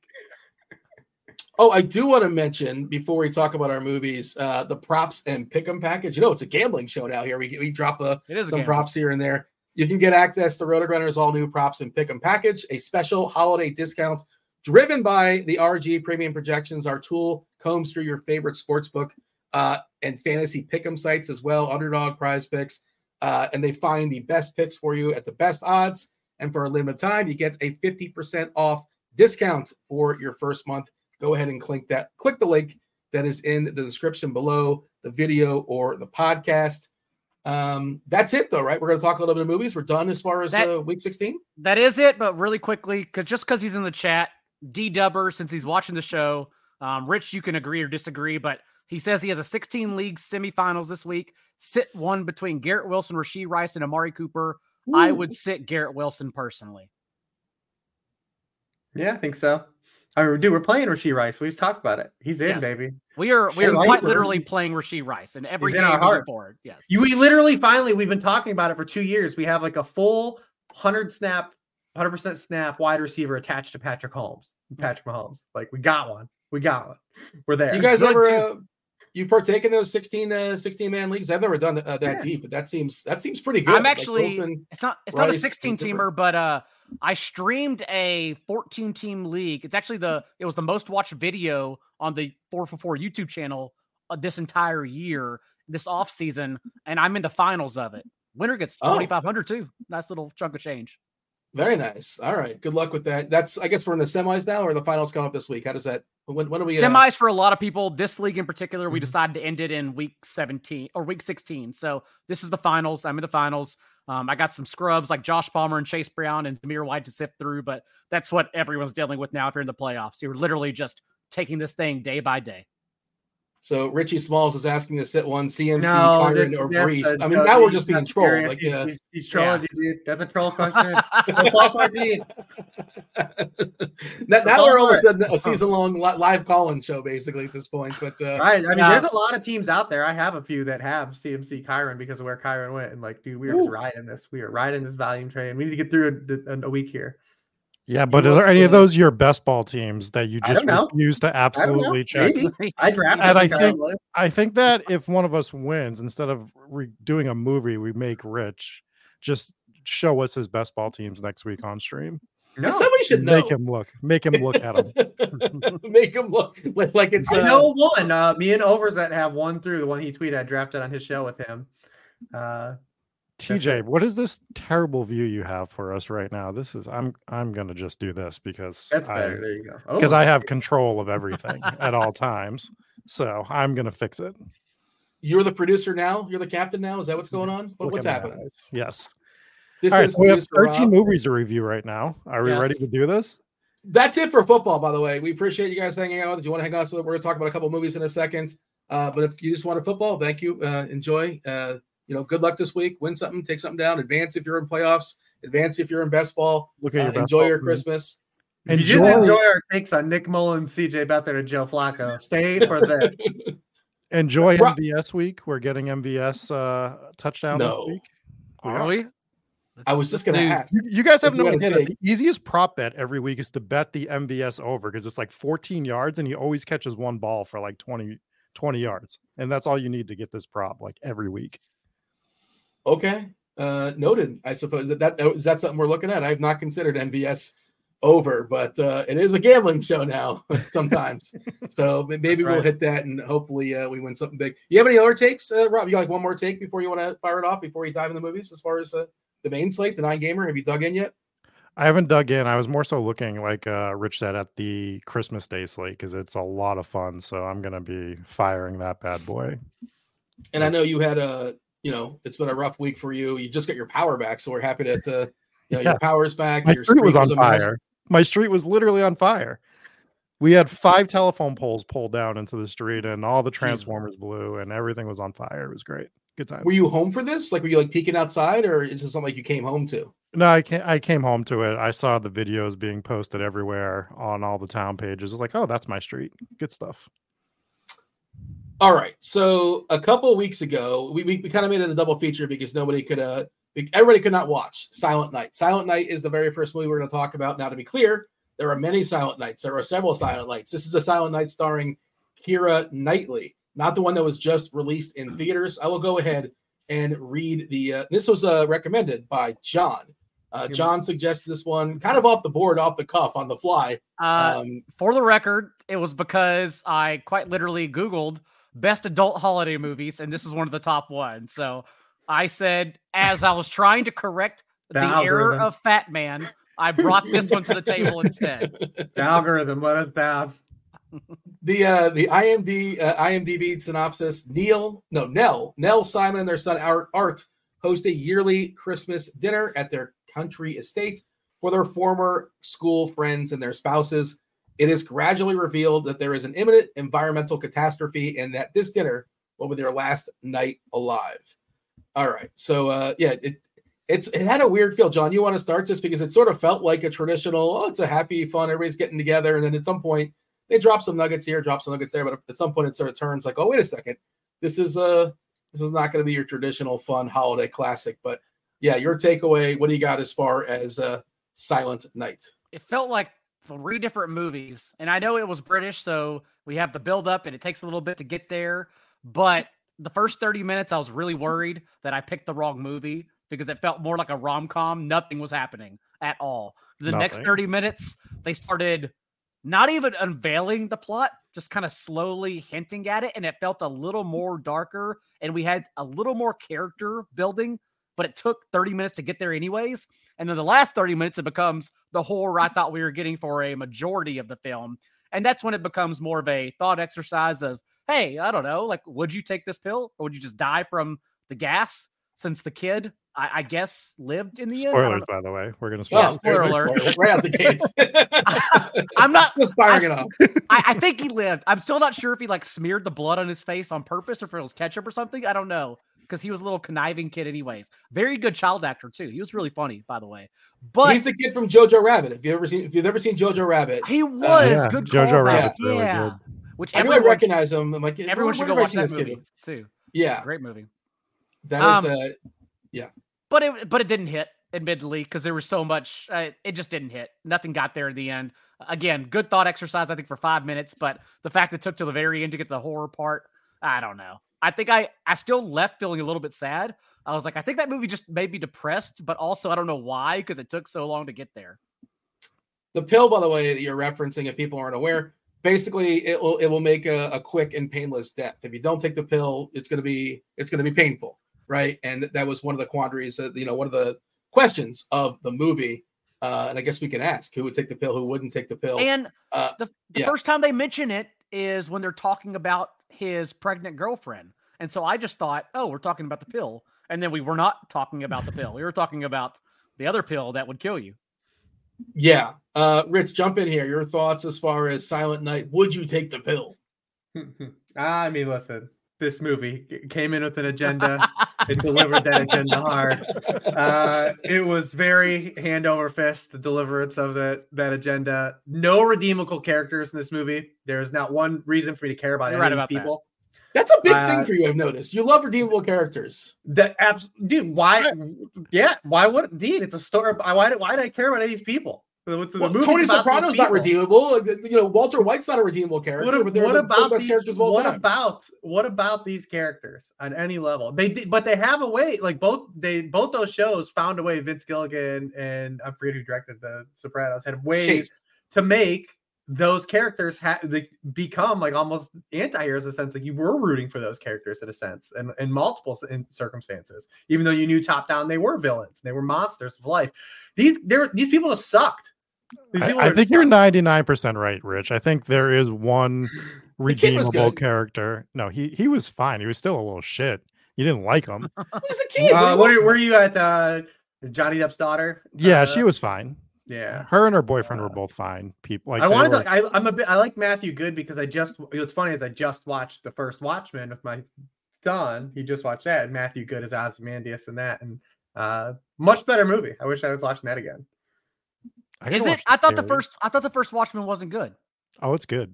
Is it? Okay, I need to rewatch it then. It was ahead of its time, and it was too long at the time. But now the HBO was really good. I remember to watch it. Oh yeah, the HBO show was phenomenal. Yeah. They just took it off, Max. It's a big. People are very upset. I don't know why it's gone. Oh, because apparently DC did a new deal. DC is doing, or it's not. What is it? Something happened with where the comic stuff's all leaving Max, right? TJ's going to. TJ, let us in. Oh, I think he was eating. I had a mouthful of food, so I didn't want to just like start talking, but that was actually just a glitch, and everybody reported on it really quickly. Watchmen was off of Max for like 3 hours, and then it was back on later because it accidentally just like they were updating the site, then it glitched off. Did DC just do a deal with someone as their stuff leaving? There's WB is broken, so they're starting to license stuff off to other streaming companies, certain things. But for the most, there was actually new rumors today that there will be a potential merger between Paramount and WB. So don't like it. Who knows? Yeah, it's really strange seeing HBO shows pop up on Netflix. It's like I keep saying that this is so weird. Like, I guess they're just they had to make a bunch of cuts. It's not worth getting into. What was the movie, TJ? Was it Batgirl? Was it Batgirl? They just like threw the movie out and like just they did it for more than one, but they did Batgirl for sure. Yeah. Another one they just recently did it to was Coyote versus Acme, but now other people are trying to buy that one because they're essentially just like scrapping fully made movies for the purposes of tax write-offs. Yeah, which doesn't seem like ideal. There's got to be a better solution, I would imagine, and hopefully everybody involved wants to see those movies see the light of day. But I'm derailing it. Rob, your take as far as Silent Night. You're like probably the biggest horror fan on this show. I wouldn't say it's like a horror movie per se, but it's got horror elements. There's horror elements. It was fitting that you were trying to redeem yourself for Fat Man with this one, Daigle, because the right movie we should have watched instead of Fat Man was Violent Night, which is a much better version of that movie. And then we watched this movie, Silent Night, and a much better version of this movie is The Mist from 2007. You're correct. Yeah. So it's a great correlation, as we like to tout in the DFS industry. So you just really nailed that one too. But you shouldn't have paid down. We should have paid up for the other movies at this one and maybe cut costs at other positions. Has anyone seen the John Woo Silent Night? That's what I tried to push instead. Did anyone go and see that? We get a review of that. That's the one that just came out, and I think it was like trashed by everybody. Like I know the one that just came out in theaters. Apparently, it's terrible. I didn't watch that or Merry Little Batman, unfortunately, just yet. How many doves do you think were in the John Woo Silent Night version? Oh, dude, there has to be. He blew the budget on doves, man. That's what you got to do. I mean, I think this movie was mostly boring. The majority of the characters were irredeemable. You're not really rooting for anything. When you really think about it, it doesn't make sense. The pill situation, where we're like worried about what the scientists think, you're making it seem like 99.9% of the population took this pill instead of this one little kid. And then you do the whole thing where he doesn't take the pill. He was bleeding. The rest of the family takes it. And then they do this like camera pan to him where I'm like, he's going to open his eyes at the end of this movie and it's going to cut to black. And when he opened his eyes, my eyes actually rolled into the back of my head and out of my skull onto the floor. Because I was like, obviously that's going to happen. Yeah. So, it was calculated. Yeah. I mean, the kid was a decent actor, but like even if the kid's right and you want to be on his side, you're like, I'd rather take the pill because I don't want to deal with this kid anymore. Right? Away from this world, away from these people. Yeah. So So the Mist, that is like one of the sneaky best like endings of all time. Speaking of endings, like I don't want to give it away. Yeah, It's, so we won't spoil that movie, but you should watch it. It's a different ending from the book, The Mist, that Stephen King wrote. And Stephen King notoriously hates for his work to be altered. Yeah. And when they approached him with that ending, he said, "That's awesome. Do it." I mean, we're talking about The Shining is considered one of the best horror movies of all time. Stephen King hates The Shining so much that he redid it in like 1989 or something like that with Steven Weber, which is a much less known version, but he wanted it done to showcase the way that he wrote the book. So I'm still working on it as well. I'm actually still reading that. It's not just up here. But the thing is, one, Stephen King books are so long that I'm just kind of chopping it off chapter to piece. But the detail in his literature is truly incredible. Like literally, he's such an amazing writer. I listened to the audiobook, and I think it literally took me a year to get through it based on like the way I had to break it up. It's around 800 pages. It's a long one, but man, the writing it's beautiful. Really is. You know, outside of like it being also involving lots of rape and whatnot. Yeah, well, that gets a little very violent book. It's very, very violent. It is. I'll go ahead. Want to get scores, or do we want to? Let's just do the. Can I just control the show for a second? Go for it. Let's not do the IMDb game on this movie unless you just want to give it real quick. We'll do it on the Life Aquatic. Yeah, just tell us. We won't do the guesses. We'll do the guesses on Life. It's Aquatic. A 5.7 on IMDb, and I have it for Rotten Tomatoes as well. Okay.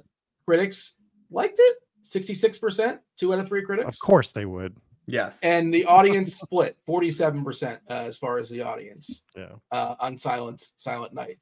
It was quick. It felt like incomplete. Like I felt like there was more movie. Like I like the idea in theory. It wasn't there to be a movie. I'm gonna let you guys know that wasn't there to be a movie.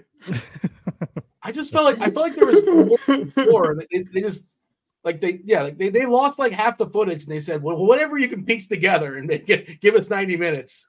I don't know. There was no sense of a horror in that first 30 minutes at all. Not one single one. I literally I almost ran to the DM we have because I was going to message y'all and apologize because I really thought I made y'all watch a rom-com. I thought I had the wrong movie the entire time.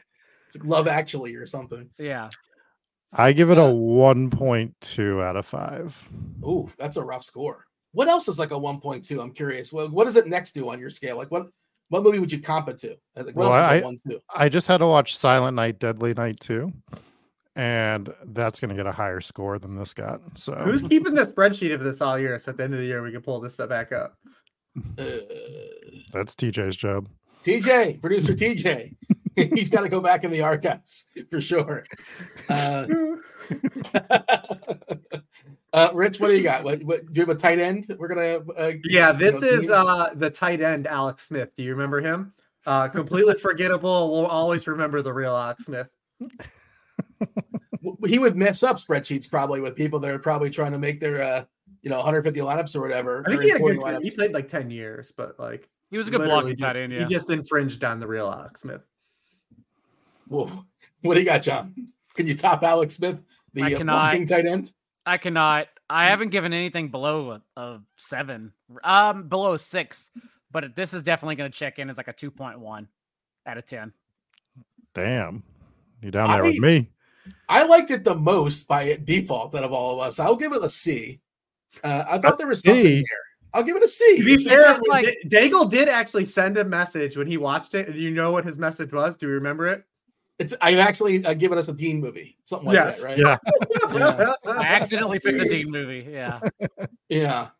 But we shall move on. Let's talk. This is another movie that was not a Dean movie. Wes Anderson's The Life Aquatics with Steve Zissou. Love Bill Murray. Bill Murray is spectacular. We just kind of picked this one organically because we're talking about Wes Anderson movies. And by the way, I meant to say Royal Tenenbaums. That's the one I meant to throw out there because somebody told me I did a power ranking of Ben Stiller movies. And they're like, well, what about Royal Tenenbaums? Several people said because I left it off the list because I don't think I ever saw it, or I think I saw bits and pieces. But somehow I thought of Life Aquatic, which is also both, I guess you brought up Royal Tenenbaums during that chat, though. That's last week, remember? Because Rich and I said we need to go back and rewatch it because I remember not liking it. That's right. but I've heard nothing but good things since like the last decade. So I do need to go back. What you guys I didn't wish we do was watched the bring Roll up Tenenbaums. you didn't bring up the best Wes Anderson movie, which is Moonrise Rushmore? Kingdom. No, Yeah. that's my favorite. I mean, Edward Norton. Yeah, I thought it was pretty good. I like I'm not a big Wes Anderson guy in general. Like I'm not a not. hater, but I like Moonrise Kingdom, and I think you really have to catch a Wes Anderson movie in the right mood too. And I think the stars aligned when I watched that movie. I'm like, I really enjoyed this, but I haven't gone back to it because I don't know what I would think of it the second time. What is the right move for a Wes Anderson movie? Like desperation, and you only have one available channel. What's the right move for? Maybe I'm being too harsh. I don't know. Who wants to start on the Life Aquatic? Silent Night is about to get a higher grade from Dean than Life Aquatic. It's artsy fartsy, but whatever. Maybe somebody else can take the lead, or who wants to? Are you going to give us a synopsis? I mean, are you? Oh yeah, you know what? He's so mad at it. He's so mad. Christ, so pissed off at the submarine. Yes. Oh, you know what? I just accidentally. Okay, yeah. With a plan to exact revenge on a mythical shark that killed his partner, oceanographer Steve Zissou, Bill Murray, rallies a crew that includes his estranged wife, a journalist, and a man who may or may not be his son. And also Noah Baumbach's a part of this. I love Noah Baumbach. Marriage Story, several other movies, Kicking and Screaming, which is an old school movie that like nobody saw. Not the one with Will Ferrell, different one. But I say Mike Ditka was also in that. Is that your best favorite Mike Ditka movie? All right. What's the other ones? I don't know. What are the other movies? He's in the Super Bowl Shuffle. I think he makes a little cameo appearance there or something. But no, it's like a 3-minute video. You remember the Super Bowl Shuffle, the video? Of course, but that's not a movie.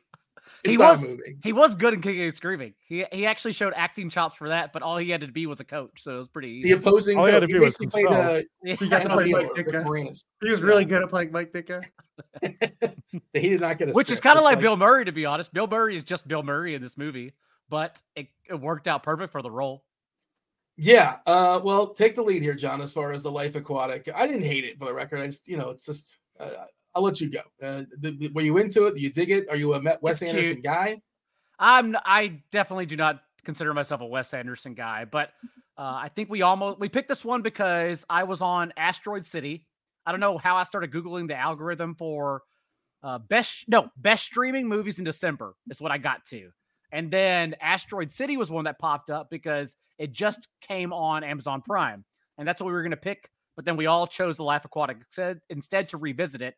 And I think it's goofy. I think it's good. It's enjoyable. There's nothing that's really going to like leave me in time with it. But honestly, I enjoyed the watch. It's very colorful. I think the way they purposely, comically have the gunfight scenes, the scenes of the ocean, I think are really cute. So I enjoyed it. How many times did you laugh out loud, give or take? Like over, under 2.5? Over, for sure. Every time Bill Murray was just unintentionally, or maybe intentionally, what's the word I'm looking for? Not racist, but anytime he mentioned like the opposing sex, but he always did it in a vulgar and like offensive way. Misogynist? Thank you, misogynist. I always laughed at that out loud. It was pretty funny. I thought Bill Murray's character in general was pretty funny. Plus some of the awkward quotes and scenes we have throughout where it's just someone screaming something random. I thought it was good. I laughed quite a bit. Rich? Yeah, there's a lot I still like about this movie that I think is fun. I like a lot of ideas it talks about too. I like to watch this movie from the lens of it's actually the narration of him doing the documentary, right? I think it's why some of the stuff is so over the top. Literally why that pistol has 700 bullets. I don't know, like how many magazines have I think that through that lens it changes a lot, because he's kind of like a shitty documentarian and him telling that, reliving that story. But I like I'm a sucker for movies that explore the idea of family that's not your family. And I think you guys probably get that vibe when I hang out with you in person, but any movie that starts out with that premise of just because people you're not blood relatives, you guys are a family and all these people come together, everyone that's working on the the crew of the ship, and you start with the death, and you have the one foe, and then his real son comes in, and like that like trying to explore that dynamic of finding the footing of it's not like it is his blood, but it's not his family, but he has his family here, and trying to see how that fits in. Like, I love all that stuff, man, and I think that all that stuff is fun and whimsical, and makes I like a lot of that stuff. This movie has a lot of weird editing stuff though to it, but I think that's by design. And like what I said, I think it's, if you watch it through the lens of like this is the documentary, is the movie, that's why it plays there. That's why it plays like that, and that's why it's kind of choppy. And some of the things it gets knocked for are the reasons structurally why they are, is because it's Zissou making the movie. Yeah, Alex Smith's best season, by the way. I just took the time to Google Alex Smith, his best season. 2007, he had 385 yards, 32 receptions on 53 targets with three touchdowns. So shout out to Alex Smith for Tampa. He also played for Cleveland, Cincinnati, cup of coffee with Philly and Washington. As Rich pours his heart out about why he understands family, you come in with the box scores of Alex Smith a decade ago. We got a zig when the others. But I also I like movies that like are like about the journey and not necessarily the destination, right? Because like that's the stuff that gets lost. Like the movie's literally about the pursuit of something that is elusive, but the whole thing is the pursuit and what happens on that journey. Not you like Little Miss Sunshine? It sounds like I bet you like Little Miss Sunshine. I love Little Miss Sunshine. Yeah, I'll just the way you're describing, like that's the first movie that popped in my head. Yeah, I will say this still, like I liked it more than I remembered enjoying it, but it's no Fantastic Mr. Fox. Fair. I enjoyed it. Like I was like okay with it. It was very middling for me up until, and spoilers as we always do with this, since you joined. And I've seen this before, but the Owen Wilson death still caught me by surprise again, because it's been so long since I've seen it. I was like, oh yeah, I forgot that happens. And then I really think that developed the rest of the movie. Like everything was leading up to that moment. Because the last 20 minutes of this movie are fire. Yeah, just really, really good in it. And it's almost like one of those things where not only is it the sense of like the found family thing that we're talking about, but getting what you want and not actually working. Because the whole time Bill Murray, Steve Zissou, is trying to get this he doesn't really want a relationship with Owen Wilson, it feels like, right? Like it feels forced a lot in the beginning, but then you get the letter that he kept for all those years, and then you get the death, and he finally gets that thing that he was looking for. But the thing he was looking for ended up was the death of his like quote unquote son. And you see it at the end of the movie where he's not even watching the documentary with everybody else. He doesn't care anymore. Whereas like that was all he cared about in the beginning. So I think that it's worth watching and then rewatching within like a year or two to really get the sense of that. And I kind of wish that's the way I did it before. And I really picked up on it more this time than I did last time. There's a shot after Owen Wilson dies. They drop the casket and it just says Angelica Houston. Mm-hmm. And it's because she has the same thing happen in just like a 5-minute span. And that's good to me. Storytelling, good movie making is where Bill Murray introduces her to this idea of like, this is our son. And she likes the idea of having a son, but not forced on her. And then when he dies in the helicopter accident, she's like, oh, I lost that. And then that shot of her is like, yeah, mm-hmm. It is just like all that in like 5 minutes. And that's just good storytelling, man. And that's where you don't have to smack anyone in the face with stuff. It's good. That's a good game, man. Yeah, definitely a movie like you think about that gets better the more you think about it afterwards, which is always good. Yeah, I'm liking it a little bit more as you guys talk about it. It's moved up incrementally for me. Honestly, I'm like, that was a good scene. I remember that scene. I was like, yeah, and I do agree, it closed pretty strong. I'll give it that. But like, I was teetering on checking out, right? But like, it closed strong. So I think that's Wes Anderson's flavor, and not to like go to bat for him. So there's a lot of stuff that I don't love about his. We were talking about Tenenbaums and stuff, but it's like his movie, when you're watching him like as movies, there's almost like an awkwardness to him, right? And like stuff feels clumsy, and like it, and I think people just like it's like an awkward watch. A lot of his stuff. That's kind of where I was coming from, is that you're not grading, like, even again the gunfight scene. It was purposely built like that, right? Like purposely the gun never ran out of bullets. Purposely Bill Murray had 13 people shooting at him and not one even come close, even though he wasn't hiding himself at all. It's just kind of goofy like that. It's purposely the shot giant like snake for no particular reason was just there. I enjoyed that. Like, oh, that was a nice touch. It's like, why is there a giant snake just hanging Great out? claymation in this movie too. We don't get enough claymation. I thought the scale of the tiger shark to the submarine I thought was beautiful. I just thought all that kind of stuff was so childlike that it did bring joy more than anything. Yeah. I did Google, by the way, best found family movies, and I think this is the bar. I can't think of anything else. First thing that's coming to me is Boogie Nights. Like that's also like one of my favorite movies of all time. But that's like an amazing found family movie. Yes. If you want to 100%. Rich. Yeah, 100%. Found family. I thought you meant family found movie. family. Like, no, we're not watching Family with Boogie Night. Like we're hiding that. We're hiding that from the children for sure. You were like, no, found footage. That's a whole different genre for Boogie Nights. You can find that on a whole different website. I love Boogie Nights. Boogie Nights. Everybody gather around. Yeah, the opening scene is the tracking shot is incredible. But I don't want to get to derail the Paul Thomas. I don't want to turn this into a Paul Thomas Anderson podcast. What else? Almost Famous on there. The Peanut Butter Falcon is on there. I don't know if you saw that. I've never watched that. That's a Shia LaBeouf movie, right? It's Don't let that not watch. Don't let that discourage you. It's actually pretty good. It's a feel good movie. The Peanut Butter Shia LaBeouf is good. I liked it. That would never discourage me. Oh, well, some people have reactions to certain players, I suppose. But I'm trying to think what else is on the list. Dude, chat's got Tokyo the Warriors. Man, I know. I was just going to bring up that one in the chat. That's a great one, right? Iwi2K. The Warriors is. I love the Warriors. I don't know if you guys have ever seen it. But... Yeah, I haven't seen it in a long time, but I definitely want to. Side note: it's not found family, but I did also watch over the weekend All Quiet on the Western Front. And if you wanna leave yourself down for the rest of the night, you should watch that, then go to bed, because it will depress you in a hurry. It was remade on Netflix, the fact right? That you had electricity all weekend? Is that all that is? Yeah, that's what it was. It was great. It was a beautiful movie, but goodness gracious, does that just get you down the rest of the day? Paddington also on the list, by the way. I know we talked about Paddington 2. Listen, I got to get in this tournament so we can watch Paddington 2. That's what I thought we were going to watch. It's about Fast and the Furious. Is Fast and the Furious a found family movie? It's all about found family. It's a found family saga. Family. It's a saga. Yeah. It did not make the list, but that's a good call for sure. Do we want to put a score, or do we want to play? Let's play the game. Let's play the IMDb game. You want a quick fun fact about this movie? Yeah. All the fun facts. Bill Murray became a certified diver for this movie. So going all out.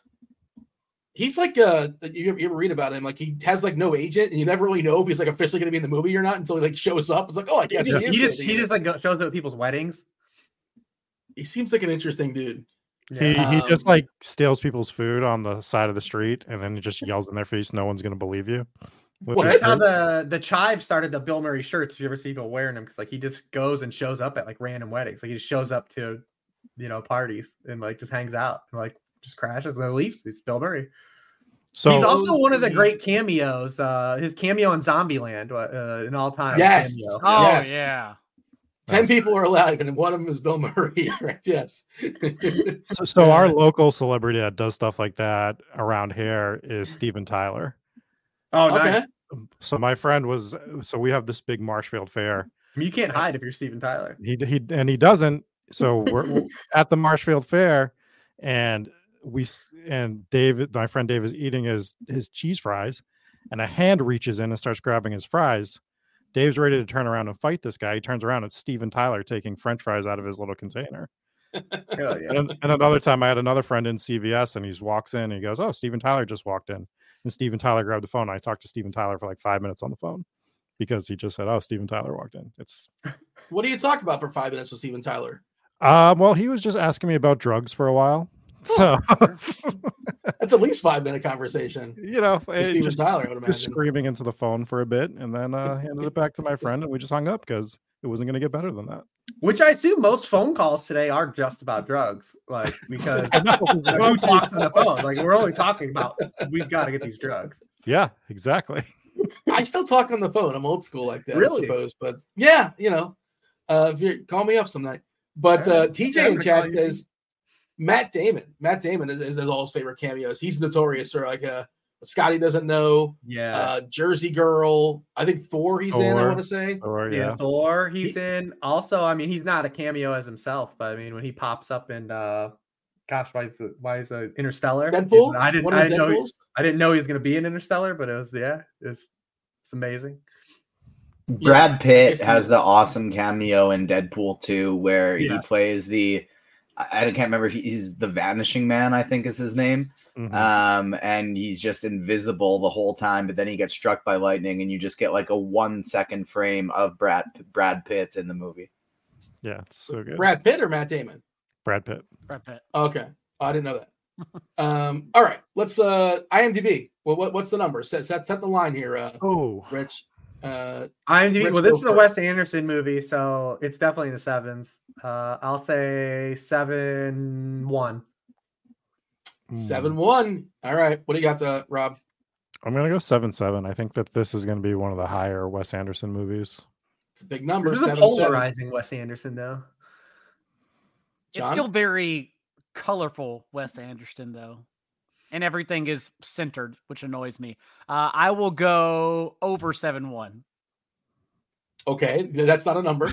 I will go just over any number higher. All of them, all the numbers higher. I'll go 7-9. So I'll go over Rob 2. 7-2 is the answer. So yeah, Rich wins. Yeah, pretty big number. And let's knock out Rotten Tomatoes. John, you go first, so you can't pull any sort of shenanigans. You're getting nothing to go over or under. Over. 83%. Critics and audience, give me both. Oh, critic. Well, I still screwed it up. Critics. I'll still go 83. Audience 89. Rob? Probably should have been lower on the audience, honestly. Critics, I'm gonna just take a stab in the dark because I've never seen a critic score for a Wes Anderson movie. I'm just gonna say that since they smell their own farts, they're gonna really like Wes Anderson movies, and I'm gonna say that it's a 96% for critics, and I will give it a 81. You didn't say 81%, did you, John? I said 89 for. Right, I'll go 81 for the audience. So lower. You're going lower. Yeah. Rich? I believe that this is one of the least liked Wes Anderson movies. So I think you guys are overshooting the critics. I think critics are probably in like the 68, 69% range, maybe touching 70. And then audience in the 80s, I'll say 85, just a 80 clean 85. 227 critics, 57% from the critics. Oh, okay. 100,000 plus ratings from the audience, 82%. Somebody said 81. Somebody almost got there. I had 81 on that, but I was way off on critics. That wasn't even close. I think I remember because this movie obviously came out in like the height of like my movie going. So like I remember when this came out, it was like looked forward to, and then I remember it kind of fall. I remember thinking it having like a flat like release. 2004. All right. Let's put a grade on it. Rob, you go first. I'll give it a 3.6 out of 5. John? I will go. I'm trying to remember what my grade scale is based on American Animals. So I will go 7.6 out of 10. Out of 10. I think that's good. Okay. Nothing usually touches an 8. You really liked it. That's a pretty strong number. What's American Animals? You didn't like American Animals, right? You're kind of indifferent to it. I think it was like 6.9. It was fair, but it was whatever. Rich, you can't. I just got to make sure I keep it below the Mendoza line. If I don't like it, you got a tight end, Rich? Yeah, this one I think is kind of wonky. Could be edited a little bit more, but still is fun. So I give it a Chris Cooley. You made Daigle almost pass out with a Chris Cooley reference. Chris Cooley's biggest season in 2007, 66 receptions, 786 yards, 8 touchdowns. Chris Cooley played was good. Every year he played for Washington, did not leave Washington. Yeah. Dean didn't even have to look that up. That's just a screensaver. He just has Chris Cooley's stats ready. I was just ready for I had the Pro Football Reference page up, so I'm like, let's just type it as he's saying it. Yeah, I was. He did not let me know ahead of time. It's going to be Chris Cooley. I was just typing fast enough. I'll give it a C. It's kind of like these are both kind of C's to me. They're both sort of C's for different reasons. It's still funny though that Life Aquatic gets the same grade as Silent Night to you. Yeah. I mean, I think Silent Night leads to a kind of an interesting conversation you can have for only so long, but like it's like, Silent Night, not to go back to it, but it's like, were they actually going to be, was Russia like a real threat? Was it all sort of manipulation, right? They're basically saying like the death was imminent, and then they just sort of manipulated them and taken this. That was all icing for what they really wanted to say, dude. Yeah. None of those were real plot points. It was a metaphor, is what you're saying? So I'm assigning a movie this week. Is that correct? I believe so. Yes. Well, I thought Rich scored 362 points this week. Well, I want to give Rich the win. I don't think Rich wants the win. I don't want it. Nope. If you want the win, you can have the win. I don't want it. You want to earn it, unlike other people. Some people just want to hand it to them. I showed my lineup. I should be penalized or not. I remember I remember Saturday as I was like running around. I was like, oh, I got to throw a lineup in the. And I just got to throw one of these in. I just never did it. I just did. Well, it was my birthday weekend, so I'm taking that win. I don't care. So, I was thinking about it. Give us a found family movie, dude. Pick 6 as a. Are we a found family? This is a found family show. Definitely a found family. Yes, but I don't know. Like, Boogie Nights, you've all seen it. I'll tell you the movie that I had in mind. It was, I was thinking of Noah Baumbach, and I saw Noah Baumbach just got married. He just got married to Greta Gerwig. And I think Greta Gerwig is spectacular. I like the stuff that she's done. And most recently, she did Barbie. And like, I feel it's on Max. It just hit Max. I love the patriarchy. Yeah. And I love her in Greenberg, which is a movie like whatever. I feel like I mention that all the time. It's one of my favorite Ben Stiller movies that nobody's seen. Lady Bird she did, which was spectacular. But yeah, she just got married to Noah Baumbach, and Barbie made $1 billion. And I don't know if you guys have seen it. I haven't seen it. I haven't seen it. It's probably a good, I know some of y'all. TJ, you got a thought? I just record. I'm going to have to kick Steve out next week and come back for a third week in a row because I just finished recording like the best of 2023 podcast for Agents of Fandom, where we had a bunch of different categories, broke down our favorites in each of the spots for 2023, and Barbie was my number one movie of the year. Well, Well, now you don't have to come on because you just told us your score. I haven't rewatched it yet, though. I haven't seen it since in the theater, so it would be my. I didn't give you a score. I just said it's the best one, but I haven't seen it since theaters again, so I'm looking forward to a rewatch. Instead of tight ends, do you use cornerbacks or like a middle linebackers? What's your scale? He seems to always want to play a Jets quarterback, so he's also from Canada, so it's some sort of metric Jets system quarterbacks. He mentioned Trevor Siemian earliher too. CFL quarterbacks. A Saskatchewan Rough Rider. Well, what Saskatchewan Rough Rider does Barbie remind you of? Henry Burris. There you go. I can't even confirm. I have no idea. I don't know who that is. Did The Rock play for Saskatchewan? He played for one of those in the CFL. I think he played out west. Vancouver? He tried out for the Calgary Stampeders, and he did not make the team. Okay. But Henry Burris was a Bear. That's why I picked him. I thought you guys might know who he was because he was a Chicago Bear. Receiver? He's a quarterback. Quarterback. Yeah. Not ringing a bell, I guess. Nobody's seen Barbie? Nobody's seen it? I've seen it actually like 5 times. Oh, really? Well, is that going to be okay, or should we? Literally. So my wife's probably seen it like 12 times. It's like literally her favorite movie to come out in like years. Wow. Okay. And as someone who was a big fan of the patriarchy, I support also. All right. It's a super fun movie. It's a super fun movie. I've heard it was good, and I think Greta Gerwig is great, so I assume it's going to be good. And I'm going in with positive vibes. And if you like Gosling, you are going to have a good time. Yeah, he's spectacular. He's really, really solid, obviously.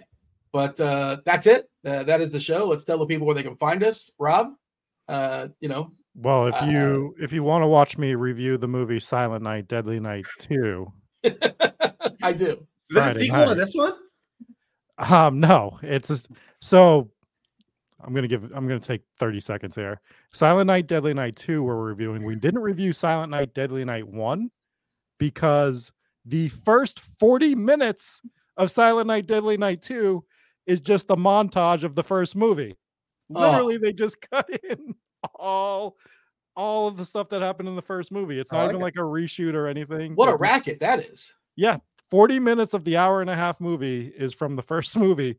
So much so, in the credits, they had to put every single actor that worked on the first movie. That's how much of the movie they showed. So if you want to see me review that movie, I'm going to be doing that live Friday night on the Hometown. Where would I find that? Okay. So, I'm sorry. I stepped on it. Go ahead. No, the Hometown Ghost Stories review channel will be out live on there, and we'll be reviewing that movie. So last night, we searched eBay and found all the cursed items for sale and actually bought one. So good times.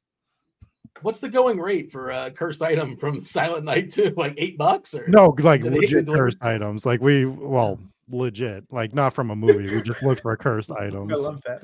And we bought these are legit cursed ones.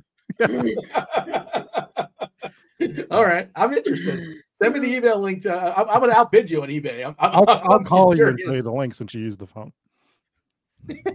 John, tell the people where they can find you. It's the week 16, so I imagine you probably don't need a waiver wire column. My last one goes up at 44.com next week anyhow. And even then, there are games on Monday. I really don't know the schedule. I have no idea. Maybe I'll put it out Monday night, maybe Tuesday morning. We'll find out together by that time. So until then, you can just find me on Twitter at NajayDaigle. It's week 16. You already know where I am. Rich, where could people find you on Twitter and let you know that you've advanced all your best ball teams? Listen, you find me at Lord Reeves on Twitter, Sharp Football Analysis. So we're still writing these games up. We've got 3 weeks. The NFL and their big war on Christmas is occurring this weekend. I do want to wish everyone a happy holidays, whatever you celebrate. I hope everyone gets what they need this weekend. MVS touchdown. Likewise, I echo those sentiments for producer Rob, for producer TJ, for John, for Rich, for Alex Smith, for Steve Zuzu. Did I butcher that last name? My apologies.